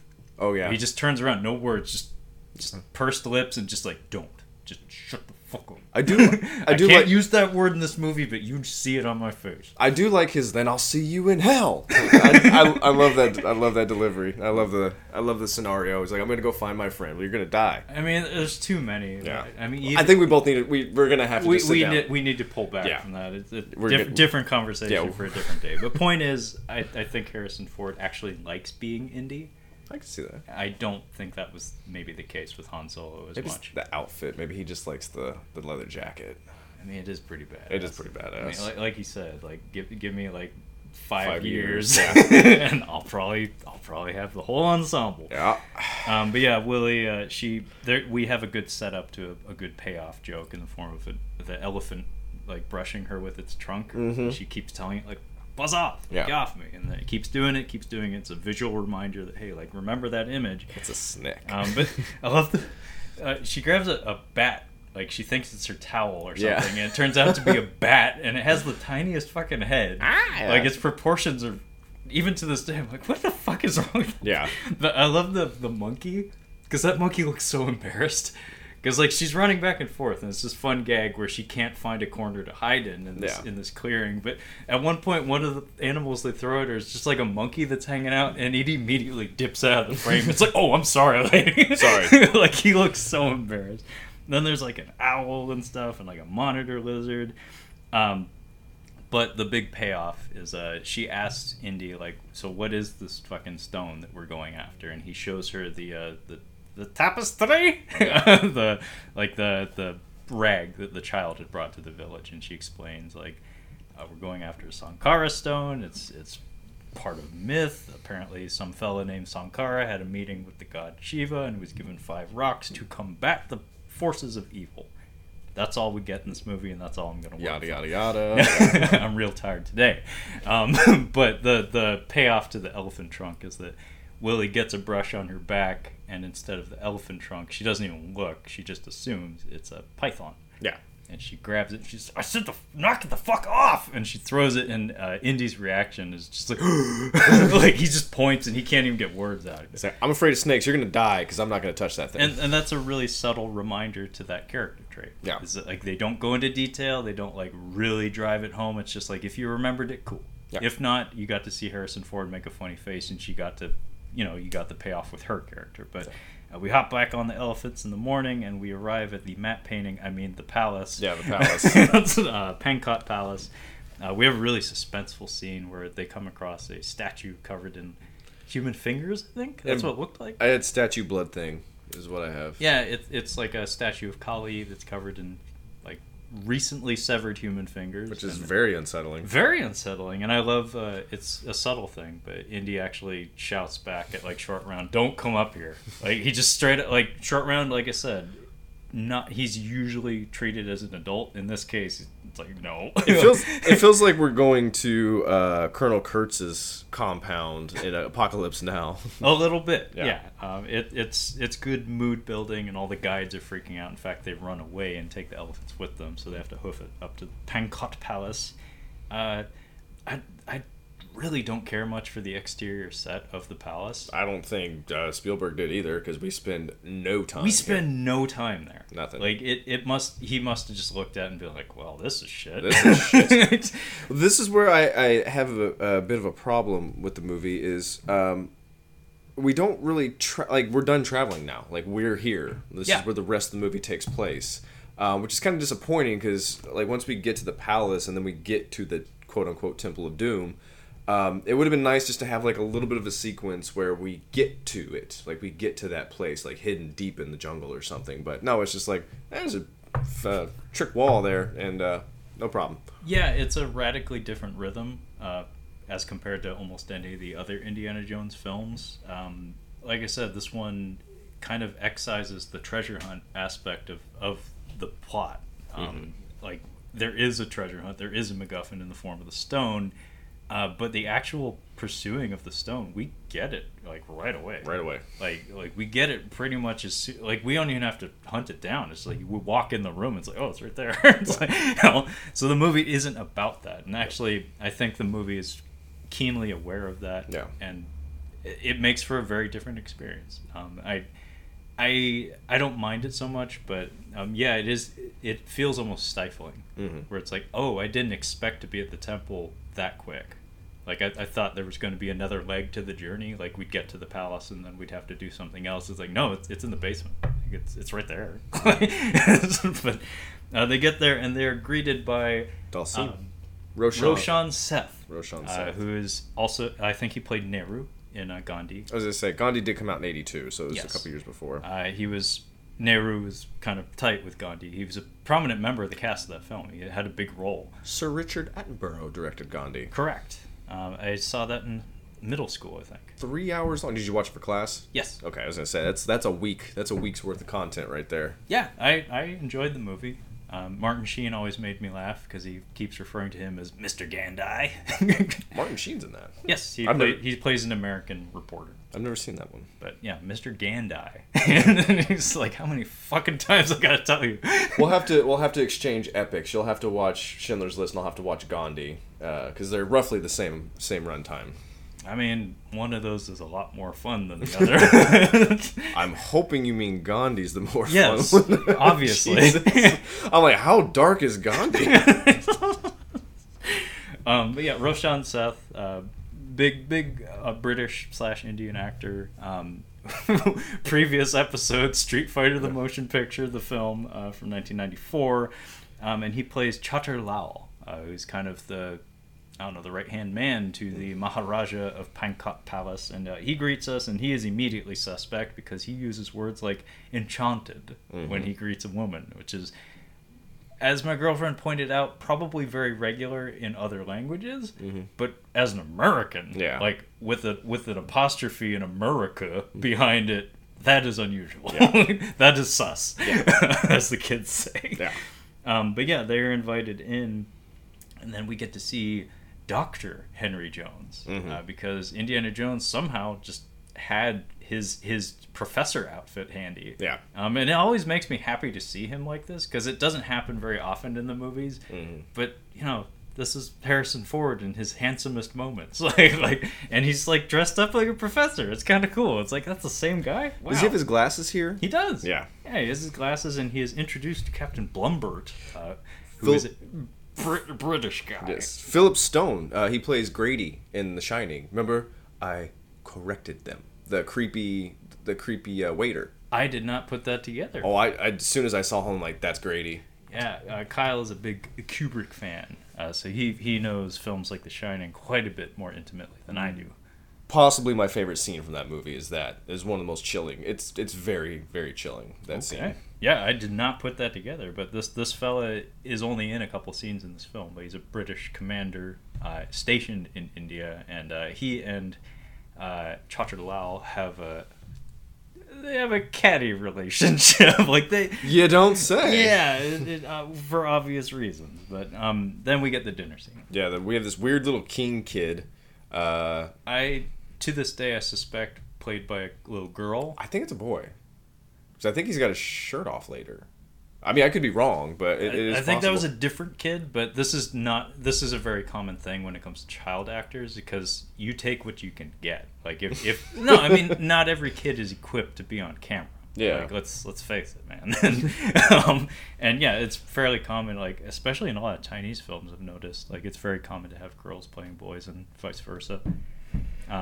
But yeah, Maharaja Zalim Singh, who is a very small child, probably the same age as Short Round, which kind of dashes Willie's hopes of of establishing a gold digger relationship with the Maharaja because she's considerably older than them. But yeah, they all sit down to dinner, and this is one of the more famous scenes in the whole movie because once again we're doing that trick where we're having a lot of motion on camera, a lot of movement, a lot of visual gags, and then a lot of kind of stale dialogue being exchanged back and forth that doesn't really relate to anything going on in the background, but it gives it life.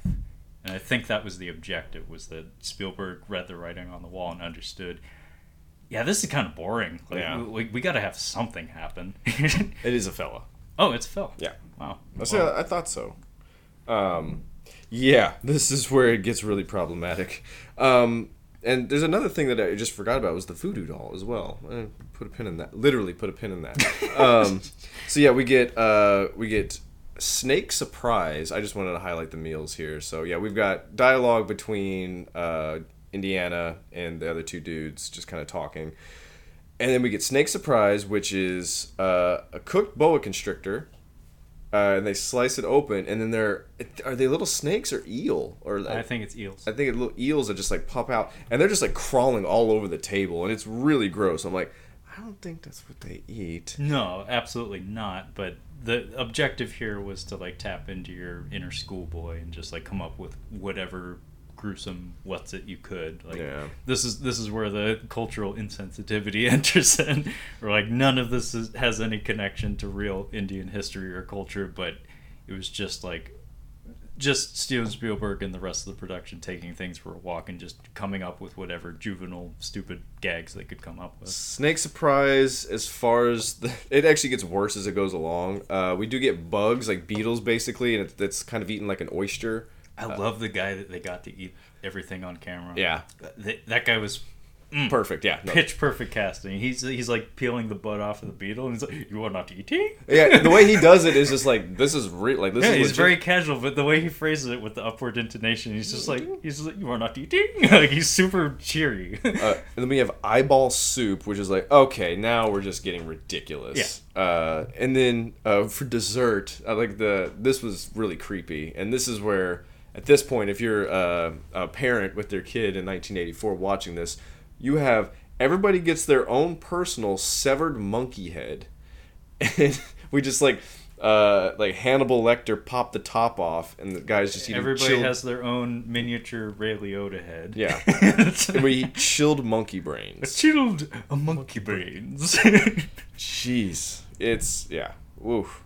Yeah, apparently it was like some sort of fruity custard or something. I mean, it does make you want the fruit with the Jello in it. Strike that. Reverse it. Jello with the fruit in it.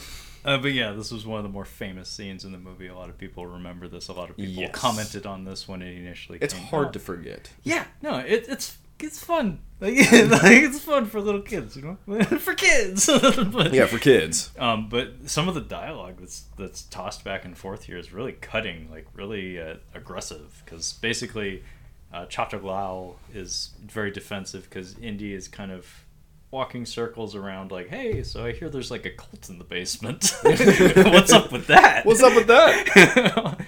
But the point is that like they this is the first time it comes up in dialogue is the Thuggee cult. Is what he's referencing here, and Chacha Lal mentions it's like that shit hasn't been talked about for 100 years, and the British fella from The Shining, he's like, dude, we wiped them out 100 years ago, like we stomped them. Jeez. And Chacha Lal is just like, yeah, we don't do that anymore. We don't like to talk about it either, so maybe cut it out. Why don't you change the subject? Yeah, cut it out, bruh. But Indy won't let it go, and then Chacha Lal gets kind of aggro about it, and he kind of throws it back in his face and mentions Honduras and Madagascar as two places that apparently Indy is not welcome back to. We don't explicitly hear mention of exactly why that might be, but point is he's made enemies in those countries. So I thought that was interesting because, like, remember, this is 1935 Indy, so maybe he wasn't as chill about things as he is in Raiders and onward. Might have got a little frisky with the wrong ladies too. Well, there's this fun bit where, like, he asks, and he like weren't they gonna cut off your head or something? He's like, it wasn't my head. And he's like, well, how about your hands? He's like, well, it wasn't my hands. It's like, oh, I think we both know what you're getting at. Yes. But yeah, we successfully complete the dinner. Willie doesn't have a bite of nothing. Indy got on the good side of the table because I think he was eating something. Yeah, like he didn't get served any of the strange stuff. Maybe some. Yes, maybe he got a. Well, he did get some fruit. Yeah, as we'll see. Yeah, but we're wrapping up for the evening. We're all in our pajamas and whatnot in the palace. And Indy brings Willie a plate of fruit. And we get innuendo for about 5 minutes. Yeah, I just have horny stuff. Yeah. Oh, yeah, this is just 5 minutes of horny stuff. But this is where that scene that I mentioned about Short Round having seen some stuff. Yeah. So I didn't catch this until this viewing of the film. But Indy tells Short Round as Willie's heading into her bedroom. They have 2 separate bedrooms. He's like, I think I'm going to go check on Willie. And Short Round says, that's all you better do. But then as he's like walking into the doorway like backwards, tell me what happens later. Yeah, that I was like, no, I'm not telling you what happens. Jeez. But yeah, we have innuendo for a good solid 5. He tells him to amscray, by the way. That's something that needs to be reintroduced into American English. What? Amscray. Amscray? Yeah. I never heard it in daily speech, but I've always liked the sound of it. Steph and I use Pig Latin to say things around the dog because she has trigger words like ball, outside. So we're like do all bay, like yeah, we're gonna go. Earmuffs. Yeah. Do you want to take we just call her a dick because she's a border collie. She's just kind of an asshole. So do you want to take ick day or ick day for some all bay? Yeah. That's fun. But we get a really enjoyable sequence where Indy kind of fudges his flirtations a little bit because he just presumes he's gonna close. Oh yeah, closing is he's basically they could have just like in like Ford could have been in like Flynn like and it's a fun visual gag because like he's carrying on the innuendo as he's shutting the door like behind him, and then she opens the one door. She's like, "Hang on now, like I'm not that easy," and he's like, "I'm not either." But I am. Yeah. But there's a fun beat that's like really highlighted by John Williams' score. Like it's a very playful piece of music that we're cutting back and forth between the two of them, waiting for the other one to come in to jump their bones, and they're both like looking in the mirror and like grooming themselves. Harrison Ford like looks for his nose hairs, and he's just like laying on the bed, just like clapping his hands on the mattress, and they're both just like, who's gonna break first? But before they can decide on what to do, India surprise attacked. Assassin! Assassin! I really loved the paintings on the wall. Like the decoration of his room has like a whole bunch of just people like painted on the walls, and then just like one of them moves towards him from the background. It's like really seamlessly done. It's just like, hang on, is that painting moving? And that's just on him. Interesting. Dan Aykroyd is in this movie, and we've got gags from Nothing But Trouble. We've got the eyes behind the eyes in the painting, and we also have Roller Coaster in that sends the people to the Bone Crusher. Yeah. Twilight Zone, the movie, I think came between Raiders and Temple of Doom, and while Aykroyd wasn't in Spielberg's segment of that movie, I wouldn't be surprised if the two of them knew each other. In fact, John Landis and Spielberg had a falling out on that movie. Really? For very obvious reasons. That was the helicopter death. Oh. Yeah. Was it Vic Morrow, I think, was the actor, and then a couple of kids also died on Landis' watch. He did have a career after that. He was apparently exonerated, but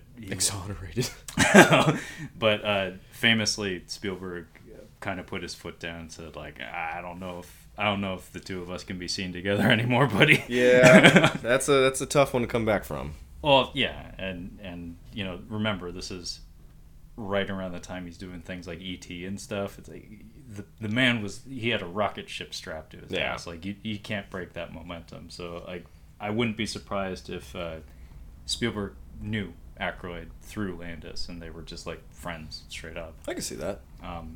But yeah, Nothing But Trouble, folks at home, check it out. It's first episode of Catching Up on Cinema. Yeah. All the way back to the beginning. All the way back. But yeah, we have a little melee here in Indy's bedroom.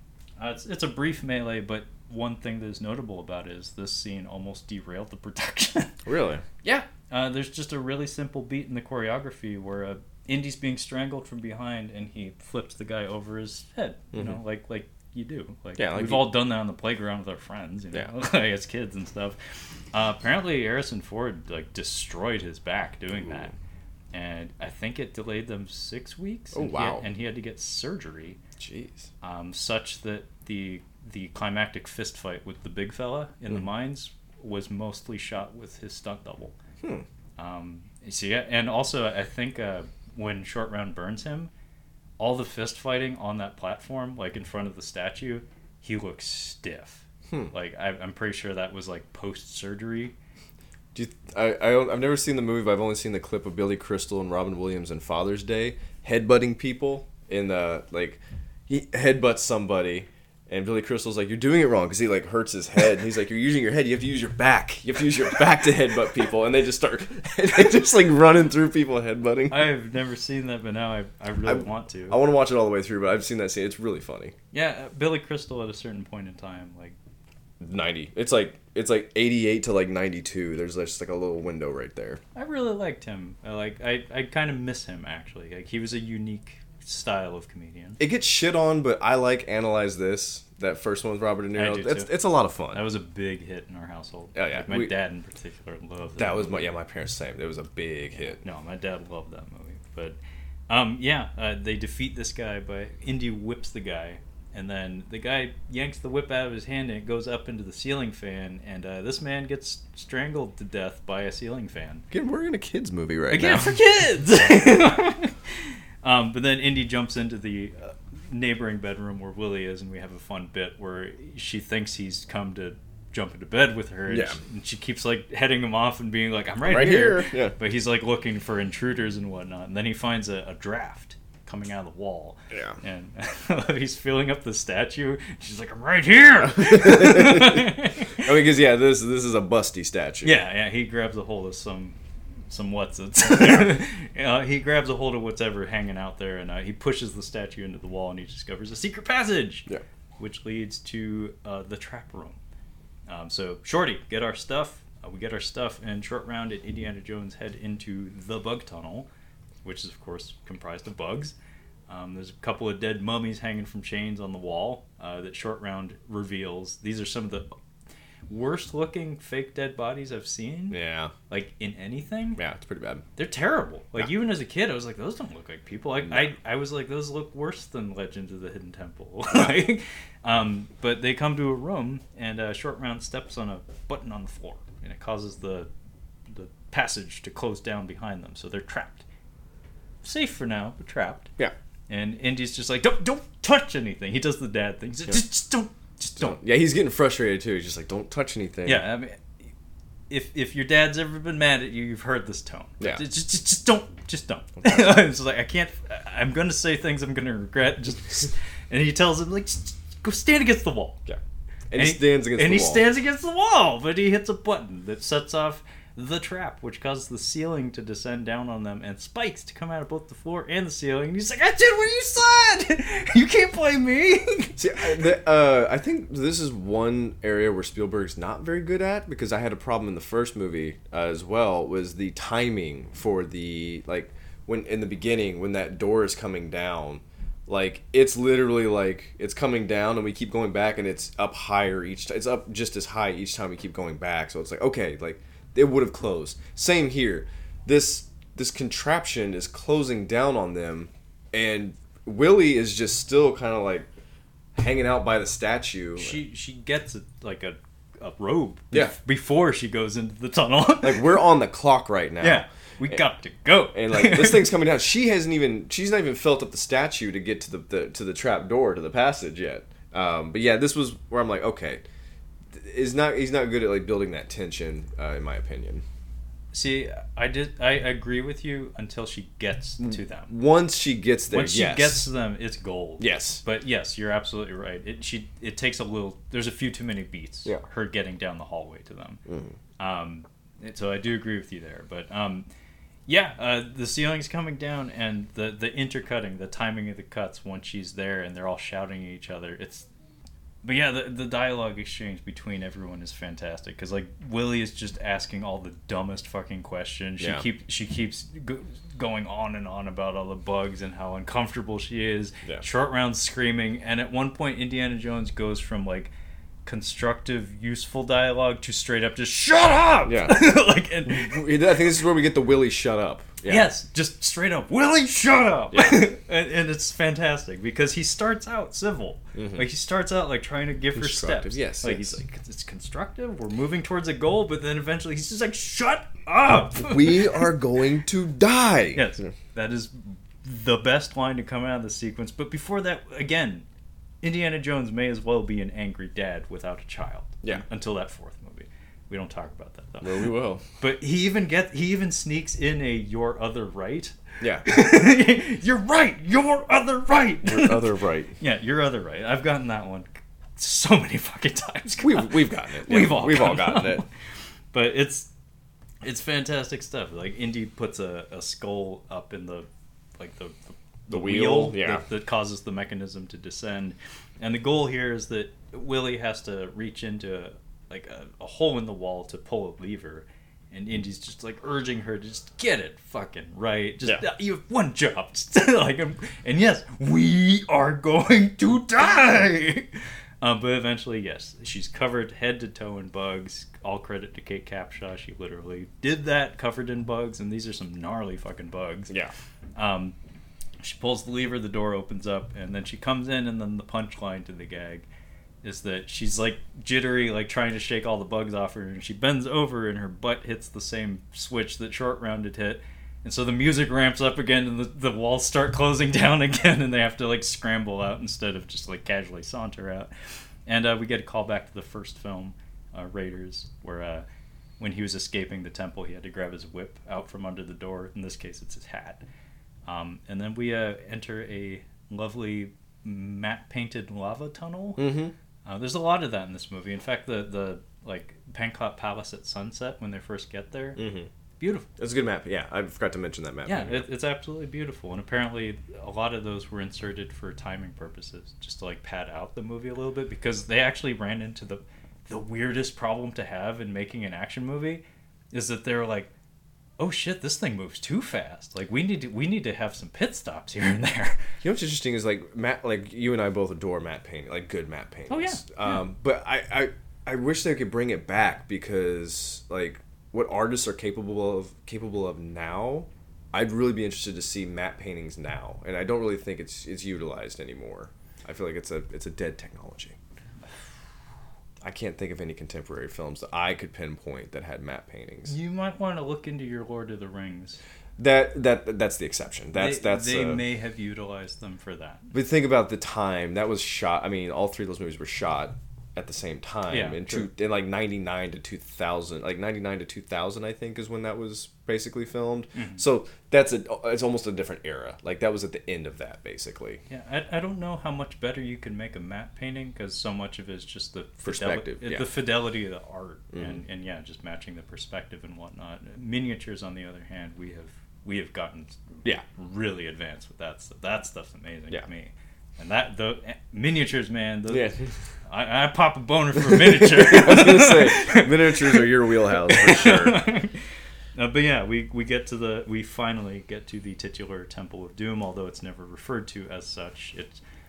It's kind of amazing, actually, because when you really think about it, Temple of Doom seems like such a simple title, and yet there could only be one in cinematic history, and they nailed it. Yeah, it's like they represented a Temple of Doom very well, but it's like it's one of those titles that's like I'm sure there's tons of fantasy novelists and whatnot who had that same title like pending or something, but whoever got there first got to claim that, and it just so happens it wasn't until the mid '80s in American cinema that we got a Temple of Doom.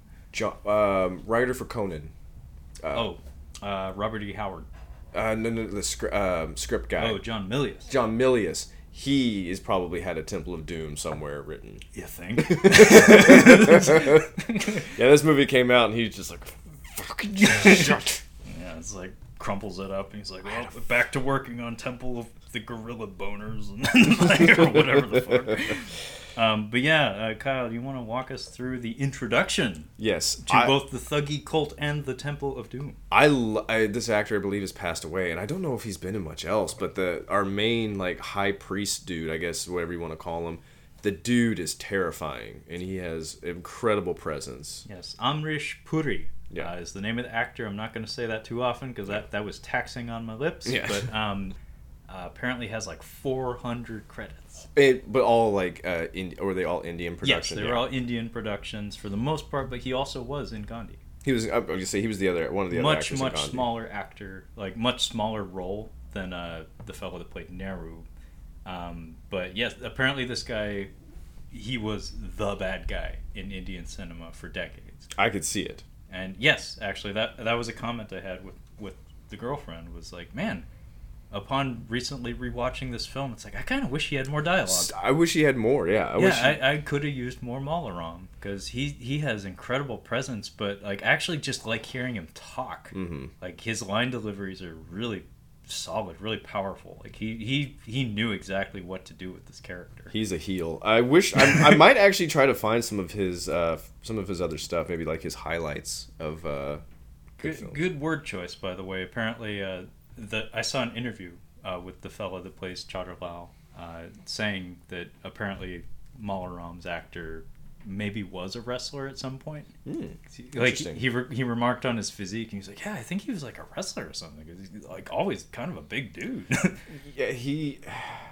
It's kind of disappointing. There's another actor I'm trying to think of where they had like just really an awesome like iconic role and then just like nothing else. I can't think of. There was somebody else I had, an American actor, and I think they may have passed away kind of young, where they just never got the opportunity. But he was like 72 when he passed away, so he had a full. He had career. a full career, full life, just not in American cinema. Yeah, not in American cinema. But yeah, I could have used more dialogue from him. And honestly, Indian cinema is not something that I've explored. Hardly at all, as far as Asian film industry go. Yeah, same here. It's a curious thing because it's famously been like Bollywood, yes, not necessarily like Indian cinema, like Tamil cinema or whatever, however you want to call it. Like Bollywood is not all of Indian cinema. Famously, is like one of the biggest film markets in the world, and yet most of us have such little exposure to it. I've definitely done some Indian horror, for sure. I know at least a couple movies that I've seen Indian horror-wise, but that's the extent of it. Yeah, I've just seen a couple of Bollywood productions and a couple of, like, soap operas. Yeah, I mean, apparently they're, like, beating Korea with their soap operas. Apparently, like, the corniness of it is off the rails. Yeah, they're not afraid to just keep things cartoonish and melodramatic. We've all seen clips of Indian soap operas for sure. And you know, like people like to talk about like the ridiculous over the topness of American action cinema and stuff. It's like you ain't seen shit. Right. Like you could look up the lightest of Bollywood action cinema and find something way more out there. But yeah, we entered the Temple of Doom, and this is John Williams, like, as creative as you'll maybe see him, where it's like, you know, he has his traditional marches and his thematic scores and stuff. Like, all the main characters in this movie, and in pretty much all the Indiana Jones movies, have a melody to accompany them. Like, Short Round has a very distinct theme that plays. Willie, same deal. Indy, of course, has the Raiders March. Yeah. But the music for like the chanting and the percussion and the chimes, it's so creative and just like out there. Yeah, I'm trying to think of like so far in the film, have we had like explicit violence really so far? That Not so much on screen. I mean, we did have a man get skewered by some flaming meat. Yeah. We saw a person get shot, Squib, but the squib was obscured by a windshield. I mean, the guy going up into the fan, we didn't see the impact or anything. seeing somebody hanging is always unsettling to me, but even in this movie, it wasn't that bad. Yeah, that's a weird recurrence in catching up on cinema history. Kyle has a thing about hangings. I just a lot of movies that Kyle picks have hangings. I just recently watched The Lodge, and there's a hanging scene in there. By the way, you can skip the hell out of that. It wasn't on my radar. Riley Keough, gorgeous to look at. Fine enough actress, but yeah, that movie you can throw that in the dump. But the guy who plays Thorin Oakenshield from the Hobbit movies is the dad in that movie, which is so weird seeing him not as a fucking Hobbit. I've never actually seen dwarf, him. Sorry, I don't think I've ever actually seen him without the makeup, exactly. So I don't actually know what to look for. It's so crazy to see him without it. Like, that's what he looks like? It doesn't even look like him. Kind of like when you see Lee Pace on his own, and like, that's Ronan? Jeez. Yeah, for real. Yeah. But where the fuck were we at? So what's crazy is that we get to this and like the tone completely changed. Like just the set itself is like, wow, this is pretty spooky. And I think I don't know if we were past the scary devil worshipping phase in American culture. Like there was a bit of a scare, I think maybe in the 80s, like sometime in the 80s. Mostly in the 70s, but yeah, it did bleed into the early 80s from what I've read. And it was like a legit thing people were scared of. So when this The satanic panic is what the Wikipedia entry would probably be called. When we get to this scene, I'm like, I feel like this was a two-part really upsetting for American audiences. One, we're about to see a heart get ripped out of a man's chest. And two, this feels like a satanic ritual kind of thing. So I could see people really being pissed. A lot of pissed off moms in the Midwest watching this thing in the theater. I mean, later on in the film, we explicitly hear it stated on film that the objective of the cult is to stamp out other religions and conquer the earth. And they say the Christian God. Like our dude's got kind of like a hornish helmet thing too. Yeah, so it's like part like water buffalo. It's like comprised of like skull and animal hair and then like a shrunken head in the center. If you would have had a black goat, this would have been unacceptable. Fuck that goat. Yeah. Fuck that goat. Seriously, man. If you fuck you. You pull a black goat and like, okay, now we've crossed the line. We've crossed the line. But yeah, we're introduced to Malaram. We also like cross cut between him and Zalim Singh, the Maharaja. Mm-hmm. So we see that there is an upstairs and a downstairs to Pankot Palace, where there's much like Outworld, yes. Yes, there's a public face where it's like, oh, we're all clean and organized here, and then the basement, oh, they're up to no good. Awful things are happening. Yes. Yeah, and the ceremony here involves a unfortunate fella being carted out from the back, strapped to a metal cage, and then Malaram walks up to him, and I think he's very like kind to him at first. Yes. He gives him like a caress on the cheek, and he says a prayer or something. And then he's like, I'm gonna take your heart. And he just cleanly just puts his hand into the guy's chest cavity. I wish that they would have had there was marketing for a while in the 2010s. They were marketing horror movies, and they were doing like audience reactions to horror movies. Yes, I remember that. Yeah. Paranormal Activity. That was definitely one of them. There's a couple others that they did, but I wish they would have had audience reactions for this movie back when it played in 1984, because I just feel like it would have been insane. It would have been pretty insane to see in the theater. Oh yeah.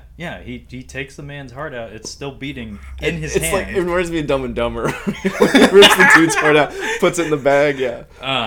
That is one of my favorite bits in that whole movie. That movie's gold. It's fantastic. Yeah. But, and then the guy's chest cavity closes on its own. And Indy remarks, he's still alive. Yeah. And girlfriend, again, medical background's like, you can't do that. Can't do that. You got maybe 30 seconds, if that. But then they put this guy down a pit. So they're descending him down in this cage into a lava pit, a lava whirlpool, if you will. Again, we have a dude who's just had his heart ripped out of his chest at a quote-unquote satanic ritual, and he is being lowered to the bowels of hell. To the bowels of hell to burn alive. Yes. Again, PG. Yeah. Kids movie. For kids. This is for kids. Yes, but yeah, he goes down screaming. As you would, as you're about to be cooked alive. Yes, he is set on fire before he hits the lava, which is awful. But then the heart, which is disconnected from the man, by the way, is still in Malaram's hand. It catches fire because apparently its owner is on fire. Yes, fucking awesome. This is awesome. Yeah. This is metal. Like you can hear the black metal music about to kick in with this sight. Icing on the cake is Malaram going, like he has a great laugh. I was just saying, I remember watching this as a kid, and there are three things that I remember vividly: monkey brains, the scene with the bugs, with the bugs, and then you can't unsee him laughing with a flaming heart. A flaming heart in his hand. It's hard to forget. It's tremendous. Yeah. This is fucking cinema. This is entertainment. It's fantastic. But then I remarked while I was watching the movie last night that it's like after all the fireworks are done, they all just kind of like chill out a bit, and then they just kind of like.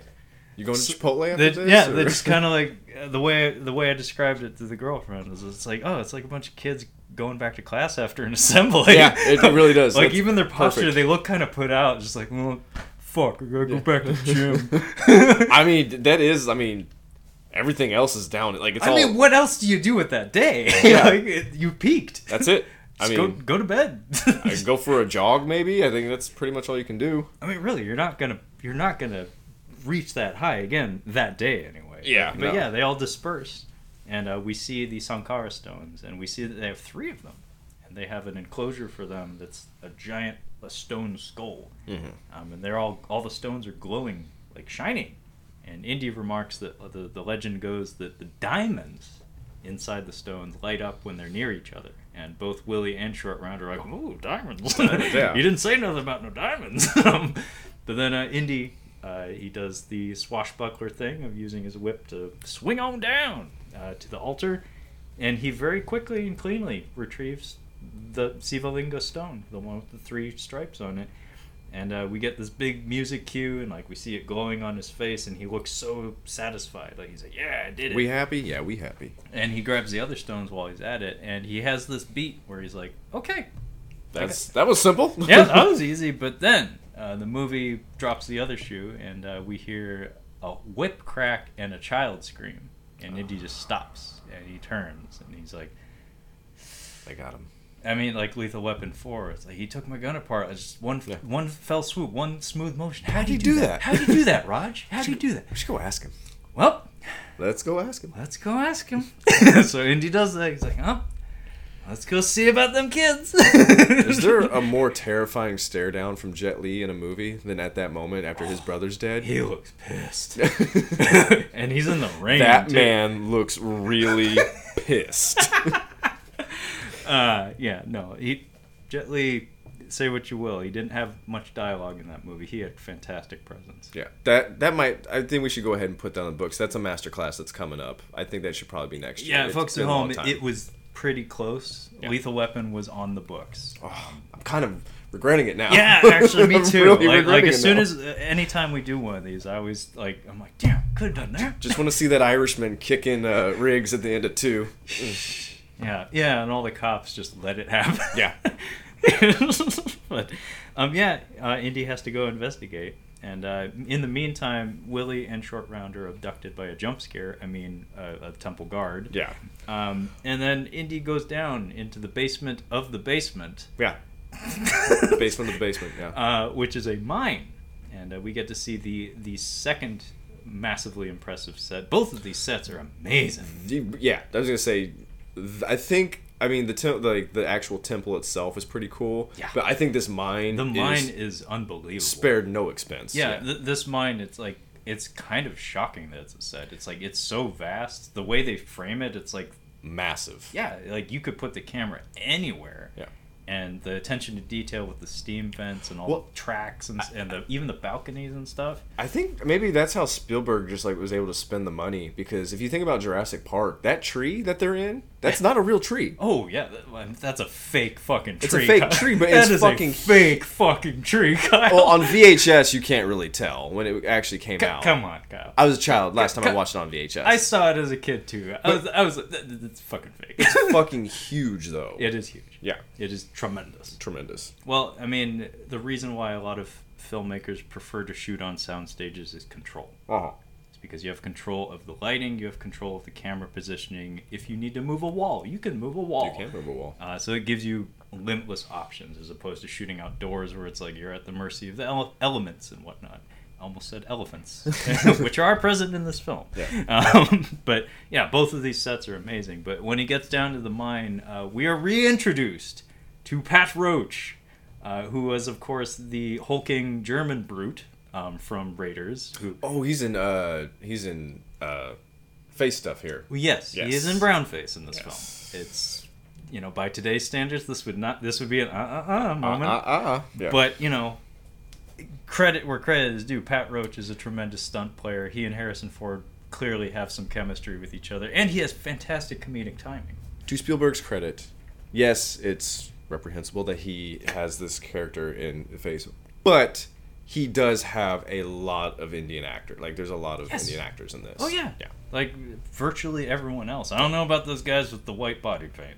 Yeah, I don't know about those guys, but most of the other people, yes, they are Indian actors. He could have found a hulking brute, but at least he did do most of the casting. And honestly, I do think it's very cute. That's the same big fucking guy from the previous film. It kind of would have been funny if it was just him. It's the same Nazi. Just the same dude, but you just dress him up in the outfit, but don't paint him. It would have been kind of funny. Yeah, it's like, hang on, what are you doing here? How did I was a German defector. Somehow I find it into India. Did you ever see Maverick, the Mel Gibson movie where he's the gambler? No, but a good friend of mine who I used to work for was a big fan of it.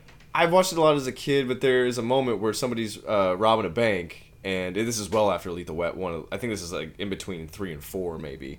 But somebody's robbing a bank, and Mel Gibson just he kind of recognizes the dude, and he pulls down his handkerchief. He's like, "Hey!" And it's Danny Glover. And they do That's cute. Yeah, it's just a funny little gag in the middle of the movie. I loved you in Wall Street. I love your Vietnam movie. Yeah, basically. But Indy gets pissed at the sight of. I mean, Pat Roach and brownface is enough to get angry, but it's like, that's not allowed. Yeah. You can't do that. No, we have a full-blown child slavery workforce here. Oh yeah, they're getting whipped. It's pretty unsettling. Yeah, as well.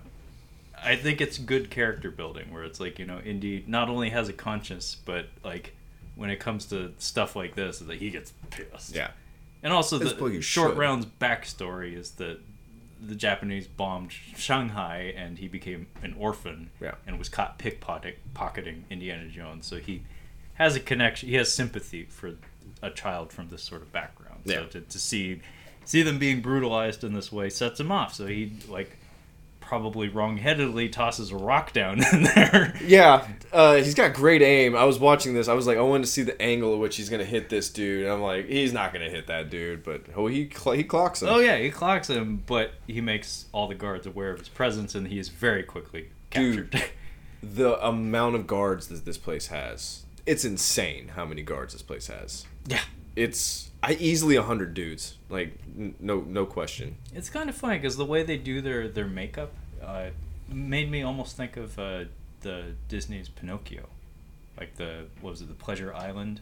Have you seen that one, Kyle? The original? Yeah. Oh yeah, I've seen that. Yeah, it's terrifying. It's terrifying to a kid in a similar way where I'll never forget in that one, I mean, the kid turning into a donkey, fuck. That was fuck. That's on the level of Quicksand. But in addition to that, though, all the people that are rounding up the kids and putting them in cages in that movie, they're just black shapes. They're not people. They're just big things that they're ushering them along. And the imagery in Temple of Doom kind of reminds me of that, where it's they all have face paint and turbans and robes and stuff, so they look subhuman to some degree.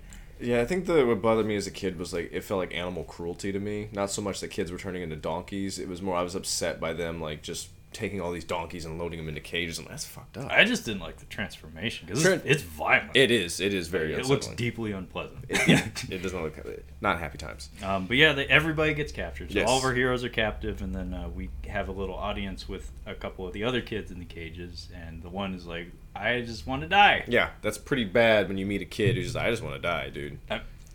You just started, but Yeah. sure. That means things are pretty bad. But this is where we're introduced to the concepts of the black sleep of the Kali Ma and the blood of the Kali, which follows ingestion of the blood of the Kali. Let's get our master plan from the villain. Yes, we have an interrogation and a torture sequence. But, Lethal Weapon connection. I was saying, this feels like when he meets Thulsa Doom in Conan, where he's like brought in front of him. You took my father's sword. You killed my father. You killed my people. Oh, must have been in my younger days. Yeah.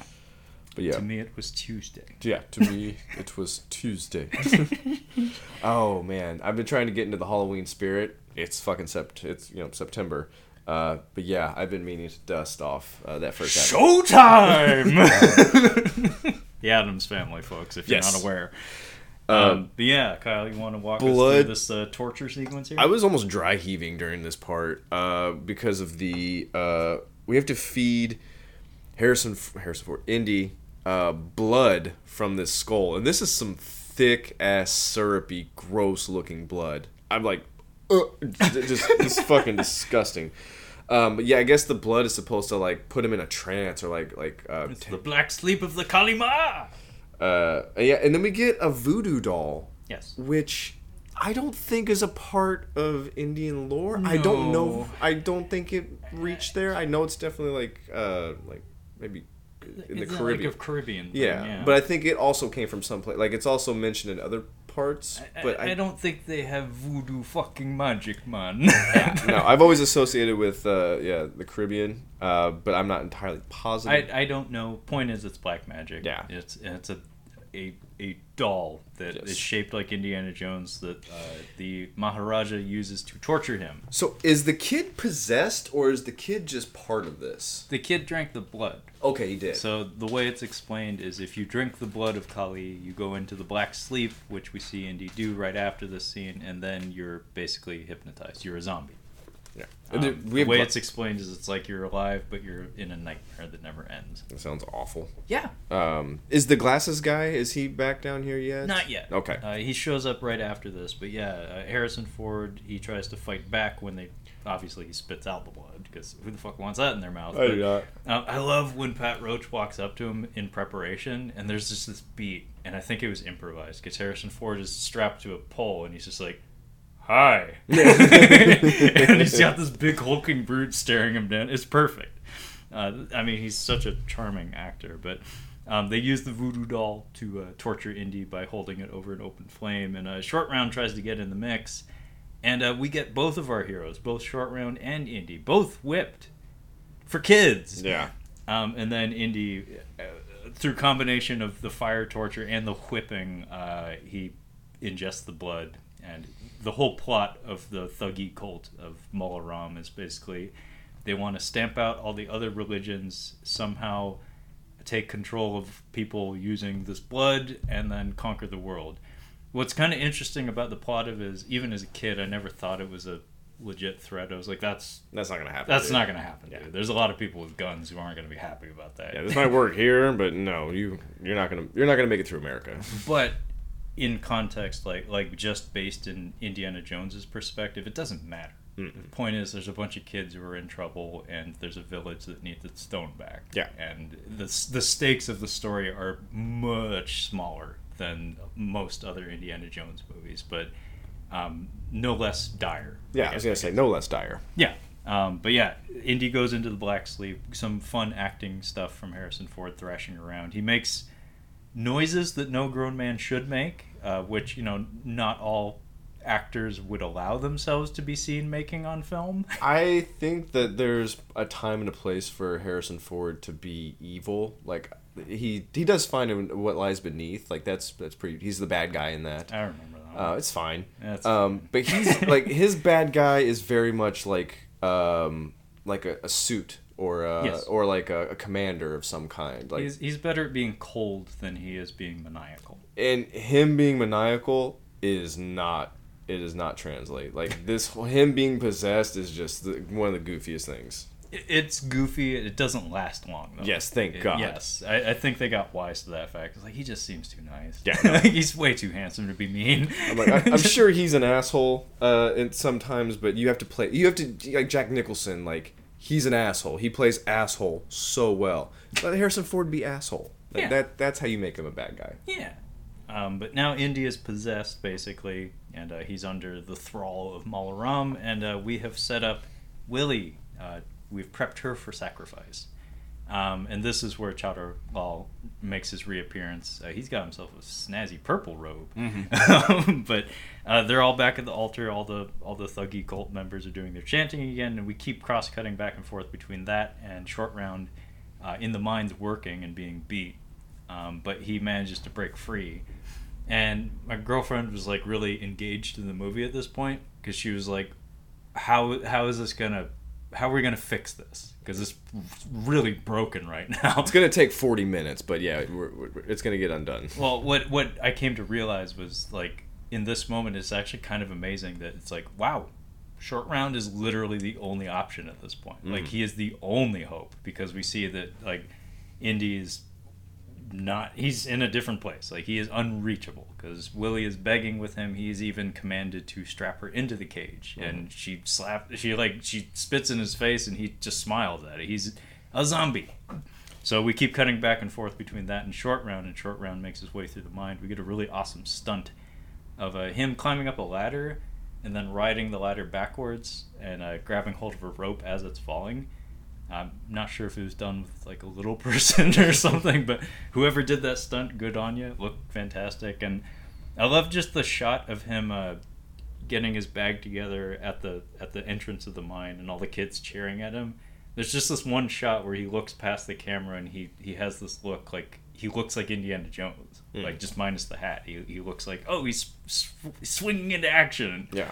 Except as a little kid, and it works really, really well. But I noticed a weird continuity thing where Short Round gets to the altar as they're lowering Willie down into the lava whirlpool, and I noticed he just appears next to Indy. Like, just between two shots, he goes from behind the altar to just at his side.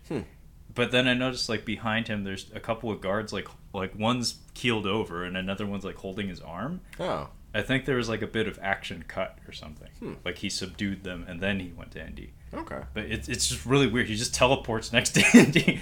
Probably just a cut made for timing purposes or something. Like, it just... Remember, Willie's being lowered into a lava pit. We gotta keep things snappy. You know, Willie makes it out of this. She would be medium rare. Like, she would have been cooked. Do you remember Silent Hill? Yeah. Remember how far away from that fire that woman was being held? Yeah. And she still caught fire? Yeah. No, Willie... Lava is considerably hotter than that. Yes, and it's also contained. It's not just lava out in the open. Like, you can go up to lava. Like, yeah, metal conducts heat too. Yeah. Yeah, no, she would have been dead. Oh, most certainly. Yeah. But Short Round tries to get Indy's attention, and then Indy backhands him. That's pretty, that's upsetting. It's nasty. Like, it's upsetting, especially because quality of the acting, the performance. The kid falls down, and, like, he's got tears coming down his face. It's like, ooh, I felt that one. That hurt. But then he grabs hold of a torch, and it's so precious. He's crying because he just got fucking bashed in the face. And he holds the torch up to Indy, and he says, "Indy, I love you." And then he burns him. Like, I love you, you're my friend. And he burns him. But then it causes Indy to come back to his senses, which is, girlfriend again pointed out, that's a little lazy. Yeah. Like, in terms of solutions to, like, hypnotism or whatever, it's kind of lame. I mean, well... It's expedient is what it is. It's expedient, but it probably I could see it. It makes enough sense for me. I'm okay with it. Yeah, because you get burnt. I'm like, what the hell? Yeah. You wake up. I mean, Richard Pryor literally has in one of his stand-up specials, after he set himself on fire, he's just like, I was drunk and I set myself on fire, and he's like, it sobers you up quick. Okay, if Richard Pryor signs off on the Temple of Doom's logic, I'll allow it. Yeah. But yeah, Indy comes back to his senses, and we get a big fight scene on the altar. And like I said, I noticed that Harrison Ford is a little stiff during the fisticuffs in this moment, and I want to say it's because he was post-back surgery. Because films are shot out of order. This was maybe something they came back to after he came back from his injury. But yeah, some people get thrown into the lava pit below. It's pretty great. Malaram goes into a trap door that is clearly a dummy. Like, is clearly a dummy falling into the floor and rolling under the altar. Like, even as a kid, I was just like, that doesn't look right. like, that's a big guy. He shouldn't move that fast. But then Chowdhury Lal shows up, and he gets a music cue. And something about the combination of the music cue and his general feebleness, I was like, he is so unthreatening. Like, he has a knife, but he doesn't handle it well. He's a small guy. He's very small. Yeah. Like, small in terms of both height and girth. Like, he's not big, and he's got this knife. He doesn't handle it well, and the music's kind of like hitting the wrong tones. I can't quite explain it, but folks at home, if you rewatch the scene, you'll know what I'm talking about. He's like the same height as the number 2 in The Lost World that's with Pete Postlethwaite the whole time. RJ, yeah. RJ, don't go into the long grass. Yeah.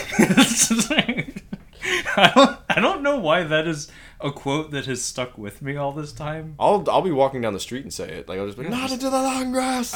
Same here. Yeah. But yeah, and somehow we both remember his name. Yeah, RJ. That man who had 3 lines in The Lost World. Yeah. I mean, Pete Postlethwaite really liked RJ. Yeah, he did. He really missed RJ. He did. He was deeply upset when RJ ate shit. But I got a theory. I want to talk to you after this about that. Okay. But yeah, Chowdhury Lal has a little throwdown with Indy. Again, I'm sorry. There's even a moment where he's passing the knife between hands, and he's got like his tongue sticking out. Mm-hmm. And I'm like, oh, this guy doesn't know what he's doing. You are about to have that knife in you. I mean, at that point, it's like, even me. No, wait, stop. Yeah, I'm not a tough guy, but it's like, I would put up my dukes and be like, okay. Yeah. Like, okay, I'm very comfortable with this. Yeah, I think I got this. But he gets got is tasty. So the mechanism that moves the cage is a big... Imagine like a wheel for a old galleon, like an old pirate ship. I don't think anybody listening to this is unfamiliar with the film. Yeah. But anyway, he gets punched and he falls onto the thing. And he's between 2 of the knobs. Yeah. And he gets jammed between one of the knobs and the stone floor, and you just hear a crunch and the gurgle he makes after. He gurgles. I mean, like, that's tasty. I mean, he's moving afterwards, so I think he's alive. Yeesh. But you're not happy. When he's in there, he ain't happy. Major pain, folks. Check it out. But yeah, they retrieve Willie, and girlfriend called it. She was like, "Oh, she's gonna hit him." like have to after easily. All that nonsense. Yeah, she gives him a slap, gives him a smooch, and then we get one of my favorite bits in the movie, maybe in heroic cinema history. So she's like, "Okay, let's get out of here, Indy. Now that everybody's free and he's back to his senses." And he's like, "Right, all of us." Cut to the mines, and then this shot. Just panning up the length of Harrison Ford, like he's standing at an angle, and he has like this gorgeous eye light, and one of the stronger musical themes in the movie kicks in, and like one of the guards is like busy beating on one of the kids and sees him and walks up to him, and you don't even see the punches thrown, you just hear him. This guy goes fucking flying. Of course, yeah. But just that shot of Harrison Ford, it's like, if you're going to take my hero away from me and give back one Kadam, like, this is how you do it. Yeah. It's like, he's back! And then you get that one moment where it's like, he is at the peak of his powers, and then immediately taken down a few pegs because he has to fight Pat Roach. Yeah. Again. But yeah, we have this really awesome musical theme that plays for when the kids are all being freed. Kid power. There's a lot of kids doing practical jokes on adults, although with rocks. Like, think Home Alone, but with rocks. So the brick scene from Home Alone 2. But all the kids are being freed, and all the guards are dispatched for the most part, except for the biggest one. And then we have a big fucking throwdown. And like I said, this whole sequence was largely filmed with Vic Armstrong, who is Harrison Ford's stunt double. Is this the conveyor belt fight? Correct. Yeah. So this is a very long fight. It's very long. It's fantastic, though. I love it. Yeah, it's super long. We got that little shit with the voodoo doll. Yes. Messing with him while he's trying to do this fight. The conveyor belt fight is fine. I was looking forward to the mine cart part. I like the conveyor belt fight because it, again, I want to say Steven Spielberg could have been a good wrestling booker. Because, like, balancing all the elements in the room, where it's like he has Willie not engaged physically, but she's, like, handing props to Indy. Mm-hmm. Like, try this. Like, he bashes the guy in the leg with, like, a box or like, a bucket or something. And then, use the chair! And then there's that bit really early on where, like, Willie's holding Short Round back, and she's like, no, you can't. That guy's way too big. Don't get in there. And then, like, Indy gets picked up, like, Fireman Carey style, and she's like, okay, go help. Then Short Round, this is where Short Round's hitting Pat Roach with his own whip, and he's like, I kill you! And it doesn't do anything. No, he just obviously. gets tossed. But yeah, there's two duels happening at the same time. So Pat Roach is having fisticuffs with Harrison Ford, and Short Round, my God, the water pulley mechanism. They built that shit, dude. Like, he ascends like a water pole. Oh yeah, that's right. Yeah, it's so intricate. Again, the set is incredible. He rides it up to like a balcony area in the mine where the Maharaja is using the voodoo doll to cheat. Again, like wrestling booking. It's like, oh my God, pocket sand! Like, you can't do that. That's against the rules.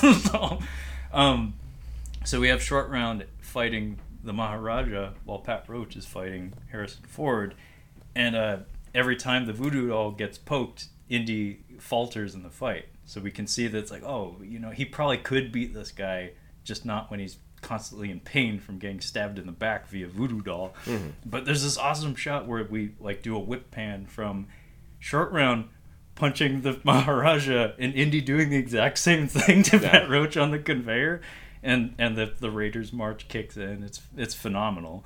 And do you want to tell the folks at home what happens to the biggest goon on the conveyor? Oh, doesn't he just get crunched up? Oh yeah, his turban gets caught in the rock crusher. Oh, I didn't catch that detail. I'm just like, okay, he's gonna go into the conveyor belt thing. Yeah, I didn't catch that. I mean, it's obvious. Just like the plane, you kind of piece it together before it happens, but it's very satisfying when it does. Because again, Indy gets his licks in, and then they both stand up, and this goofy bit where the guy picks up a rock over his head to smash Indy with, and Indy hits him like under the armpits with a pair of buckets, and then he drops the rock on his head. That works, yeah. Physics. What goes up must come down. And then, yeah, his part of his robe gets caught in the rock crusher, and he gets pulled into it. And it's not a terribly gruesome death, but when you think about what it would be, it is a gruesome death. But yeah, there's actually one bit in there where Harrison Ford gets punched in the chest, and he just gives this like and just the look on his face is perfect. But the Maharaja is brought back to his senses via torch, because Short Round already knows that works to bring people back to their senses, and the key word is the left tunnel. Take the left tunnel. To get out, you must take the left tunnel. They don't take the left tunnel. They take the right tunnel. Second favorite line in the movie. First is, we are going to die. Mm-hmm. Frowny face. Second is, immediately after Indy kills the giant fella on the conveyor, he points at Short Round from across the room. He says, Shorty, quit fooling around with that kid! Again, he's in dad mode. He just saved you, Indy. But that's what makes it work. He's like, quit fooling around with that kid! He's like, you playing jacks over there or some shit? We're horsing around over there. Yeah. So, from there we go to the minecart chase, Kyle. Yeah. And you said you had a few comments about this. Oh, not really. It's just awesome. Like, it's really long, surprisingly. And it doesn't feel like it's like a Scooby-Doo cartoon where it's just like them running over the same frame. Like, it actually feels like it's really extensive. And I feel like it was probably difficult to do. Oh, incredibly difficult. Yeah. Very time consuming. And yeah, surprisingly long. Yeah. Like as I was watching it this most recent time, I was like, oh shit. It's a good 4 or 5 minutes. It doesn't overstay its welcome. I was actually applauding it for how much they got in there. Yeah, because you're absolutely right. Something like that would be in danger of getting repetitive. Yeah. Like, even just on a technical level, where it's like, I've seen that before. Like, I've seen that corner before. It's like, no, you never get that sense. Or it so easily could have just been green screen, like we just have, or green screen or blue screen, whatever you want to call it. Them just in the cart with it, just like sitcom. Yeah, you know? just bounce. Yeah, like it's like Seinfeld driving. Yeah, it's like Seinfeld driving. No, they don't do that. They use a wide variety of technologies to bring it to life. So many that I don't even know if my eyeball picked up on all of it. A lot of it is miniatures. Mm-hmm. And puppets, your favorite. Yes. Very, very interestingly, like, articulated and motorized puppets, because there's a lot of long shots where it's like, okay, the minecart is on the rail and it's a moving object. It's not stop motion. That's playing out live in front of the camera, but the puppets, the figures in the minecart, are doing like human movements. Yeah. And it's really intricate stuff. And then there's a lot of like first person shots, like, that really show off like the speed and the danger of being on this minecart. And just the seamless integration of the live action shots. They built an actual track with actual life-size props around the whole set. And they could only film so many feet of it at a time, so they had to move walls around and change lighting to like create the illusion of additional twists and turns. Really intricate stuff. As far as I understand, this was the sequence that kind of got them the Oscar for visual effects. I can see that. Really amazing lighting, though. That's one thing that I can't praise enough with this film. It's like maybe the most experimental and creative in terms of lighting arrangements of all the Indiana Jones movies. Like, really, really cool stuff. Like next time you watch it, maybe pay attention to that kind of detail, because it really adds a lot to the experience. But yeah, really awesome choreography as always. Like, just like the truck chase, they use every element in the room and then some. Like, every idea you could come up with, they pretty much touch on it.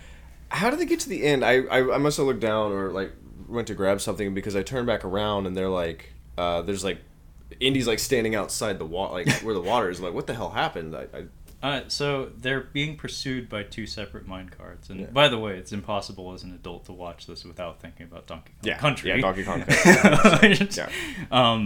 So there's two carts chasing them. The first one they subdue by dropping a plank of wood in front of it, and it gets pushed along by the wheels for a time, but then it gets caught on one of the tunnels and it does a front flip. And then the second cart comes along, and they're all shooting at our heroes and stuff. It's really exciting stuff. At one point, they grab Short Round and try to pull him into the neighboring cart. There's like lava below and stuff. It's great. Willie gets a really cool moment where Indy's just like having a kind of similar to the one Nazi at the end of the truck chase. It's like, this guy just will not go down. Like, I just cannot figure this guy out. He's got my number, and he's spending like a whole minute tussling with this guy, and then Willie just kind of like crawls up, and just the only punch she throws in the whole movie just catches him clean in the face. He falls backwards, and then the minecart behind him runs over him, and they both he and the cart fly off the rails and into a chasm. It's the timing is pretty spectacular. It's kind of like Rachel Weisz's only like violent moment in The Mummies, where she just eye gouges that dude in the car. It's just real quick. Just real quick. Yeah, that was great. She just gets that one. But the way that this ends is we're cutting back and forth between the mine chase and Malaram ordering his men to knock over like a water reservoir in the mine. So it causes this big tidal wave of water to go down the mine tunnels. And we run out of track because we come to a dead end. And we basically get Spider-Man 2 before Spider-Man 2. I've only seen it the one time. I don't remember. So the brake is out. Because obviously, of course, obviously. Yeah. I mean, it was never going to work. Yeah, I'm amazed they even had a break. Yeah, that break wasn't going to work. So Indy does his Indy shit. He improvises. He gets out. He crawls out in front of the minecart and he puts his shoes. That's right. He puts his shoes against the wheels. I can't believe I forgot that. Yeah. and they grind down to, like, I'm guessing his feet, Yeah. and it causes, like, his shoes to catch fire, but they stop. Like, he manages to stop them enough that they don't crash to their doom. And then he's calling for water, water, and then tidal wave, water, and then they all run. And then they get to the exterior of the mine where the water spouts out and blows out the wall and stuff. And then we get to the bridge. Yeah.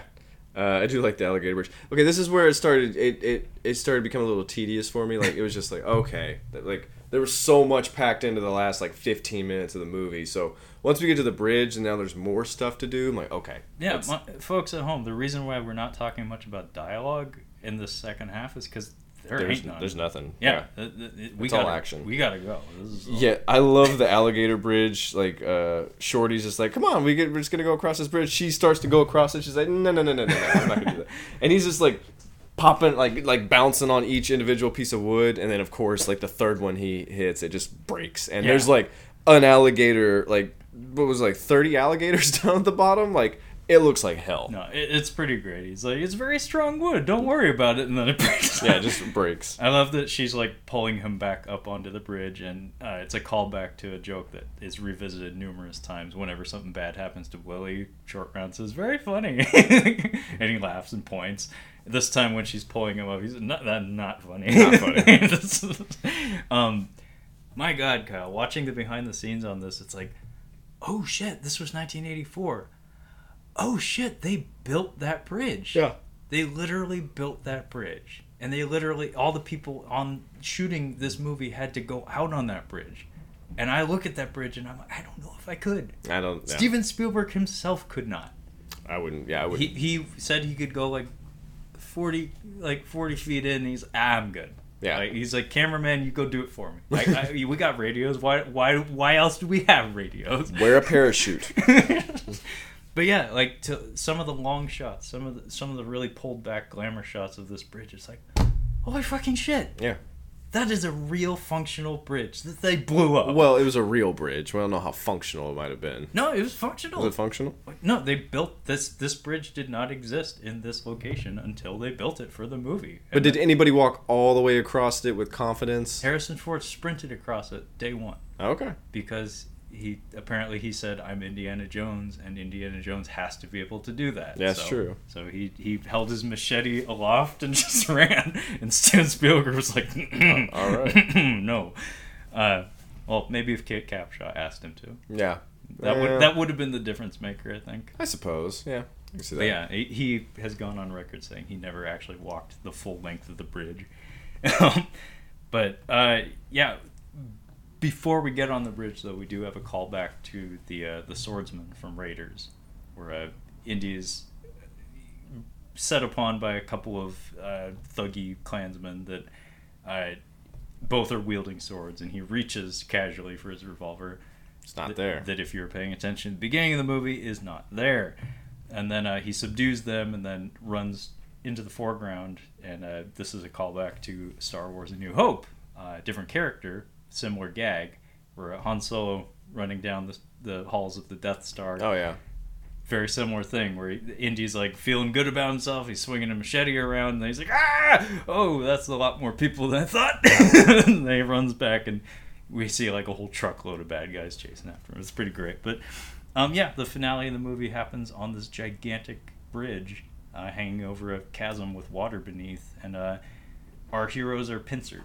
Where Mala Ram's at one end, a bunch of goons are at the other end, and our heroes are kind of in the middle. Mm-hmm. And the plan is, there is no plan because it's Indiana Jones. So Mala Ram wants the stones that Indiana Jones has.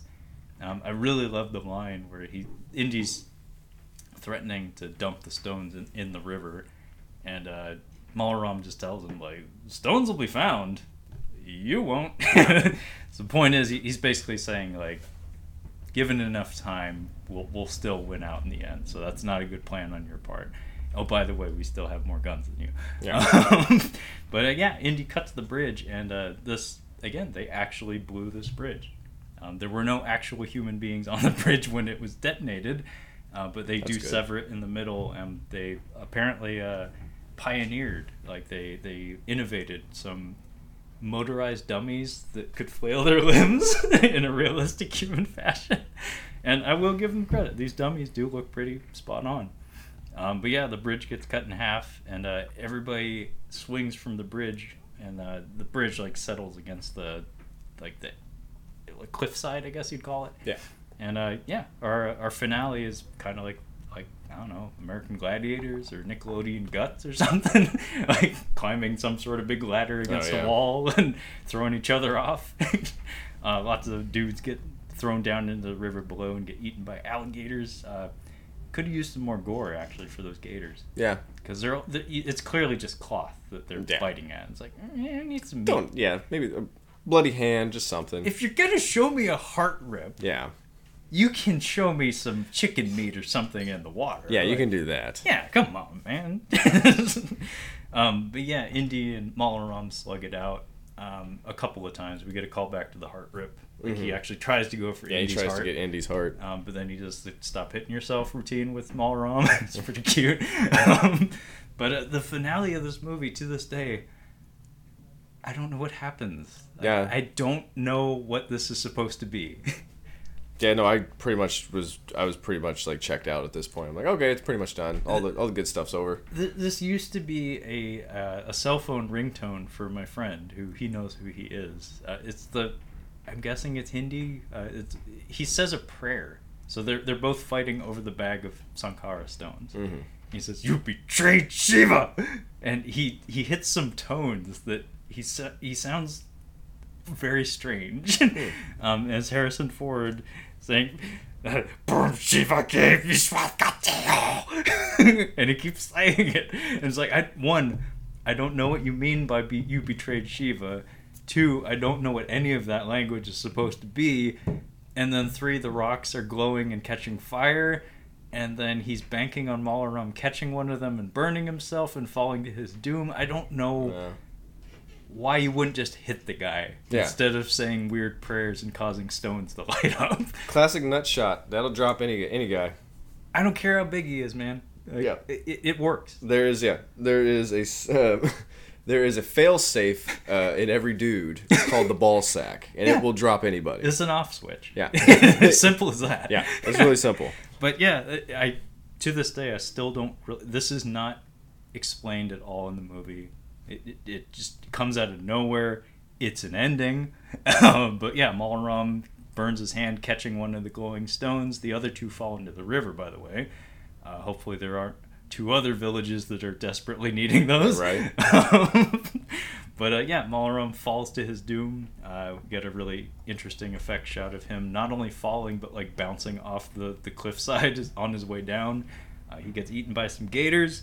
And of all things, the Brits arrive to save the day. Yeah, right. Yeah, they even get like a proud, like, I don't know, music cue of sorts. Like it's a heroic music cue that's like, I don't know about that. I don't know about that. It's like I'm happy to see him, but not that kind of. I'm not that happy. It's not like the Marines and SEALs that show up at the end of Jurassic Park 3. I'm like, that I get. Yeah. Yeah, very different because that's like dinosaurs and the Marines don't really have any history with each other. Yeah. The Brits, the British Royal Army. Yeah. Yeah, the Brits and the Indians. It's a little different story. That's a little different. Yeah. But yeah, they show up and they shoot all the thuggy. And yeah, everything's safe. Indy gets the stone back, and we head back to the village. And as soon as we get to the village, the color palette is changed. Like there's foliage. Everything's bright, shiny, and clean. Everything's nice.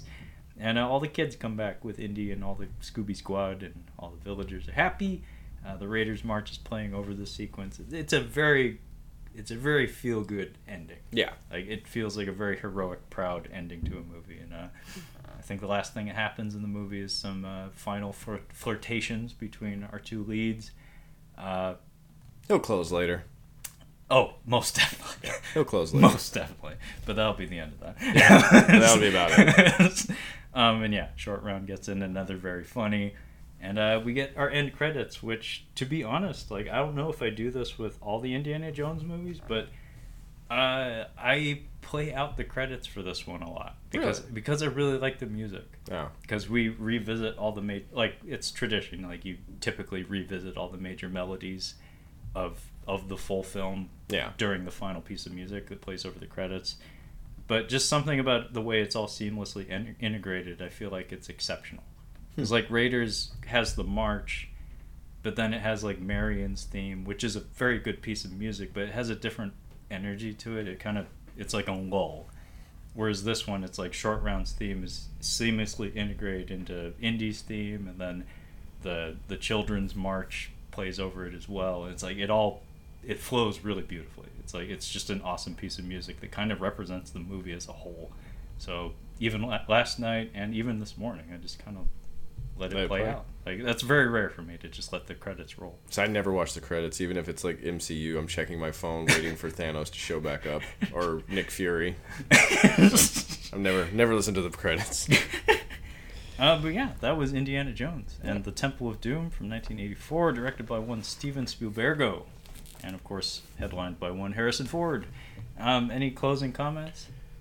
No, I think we pretty much covered it all.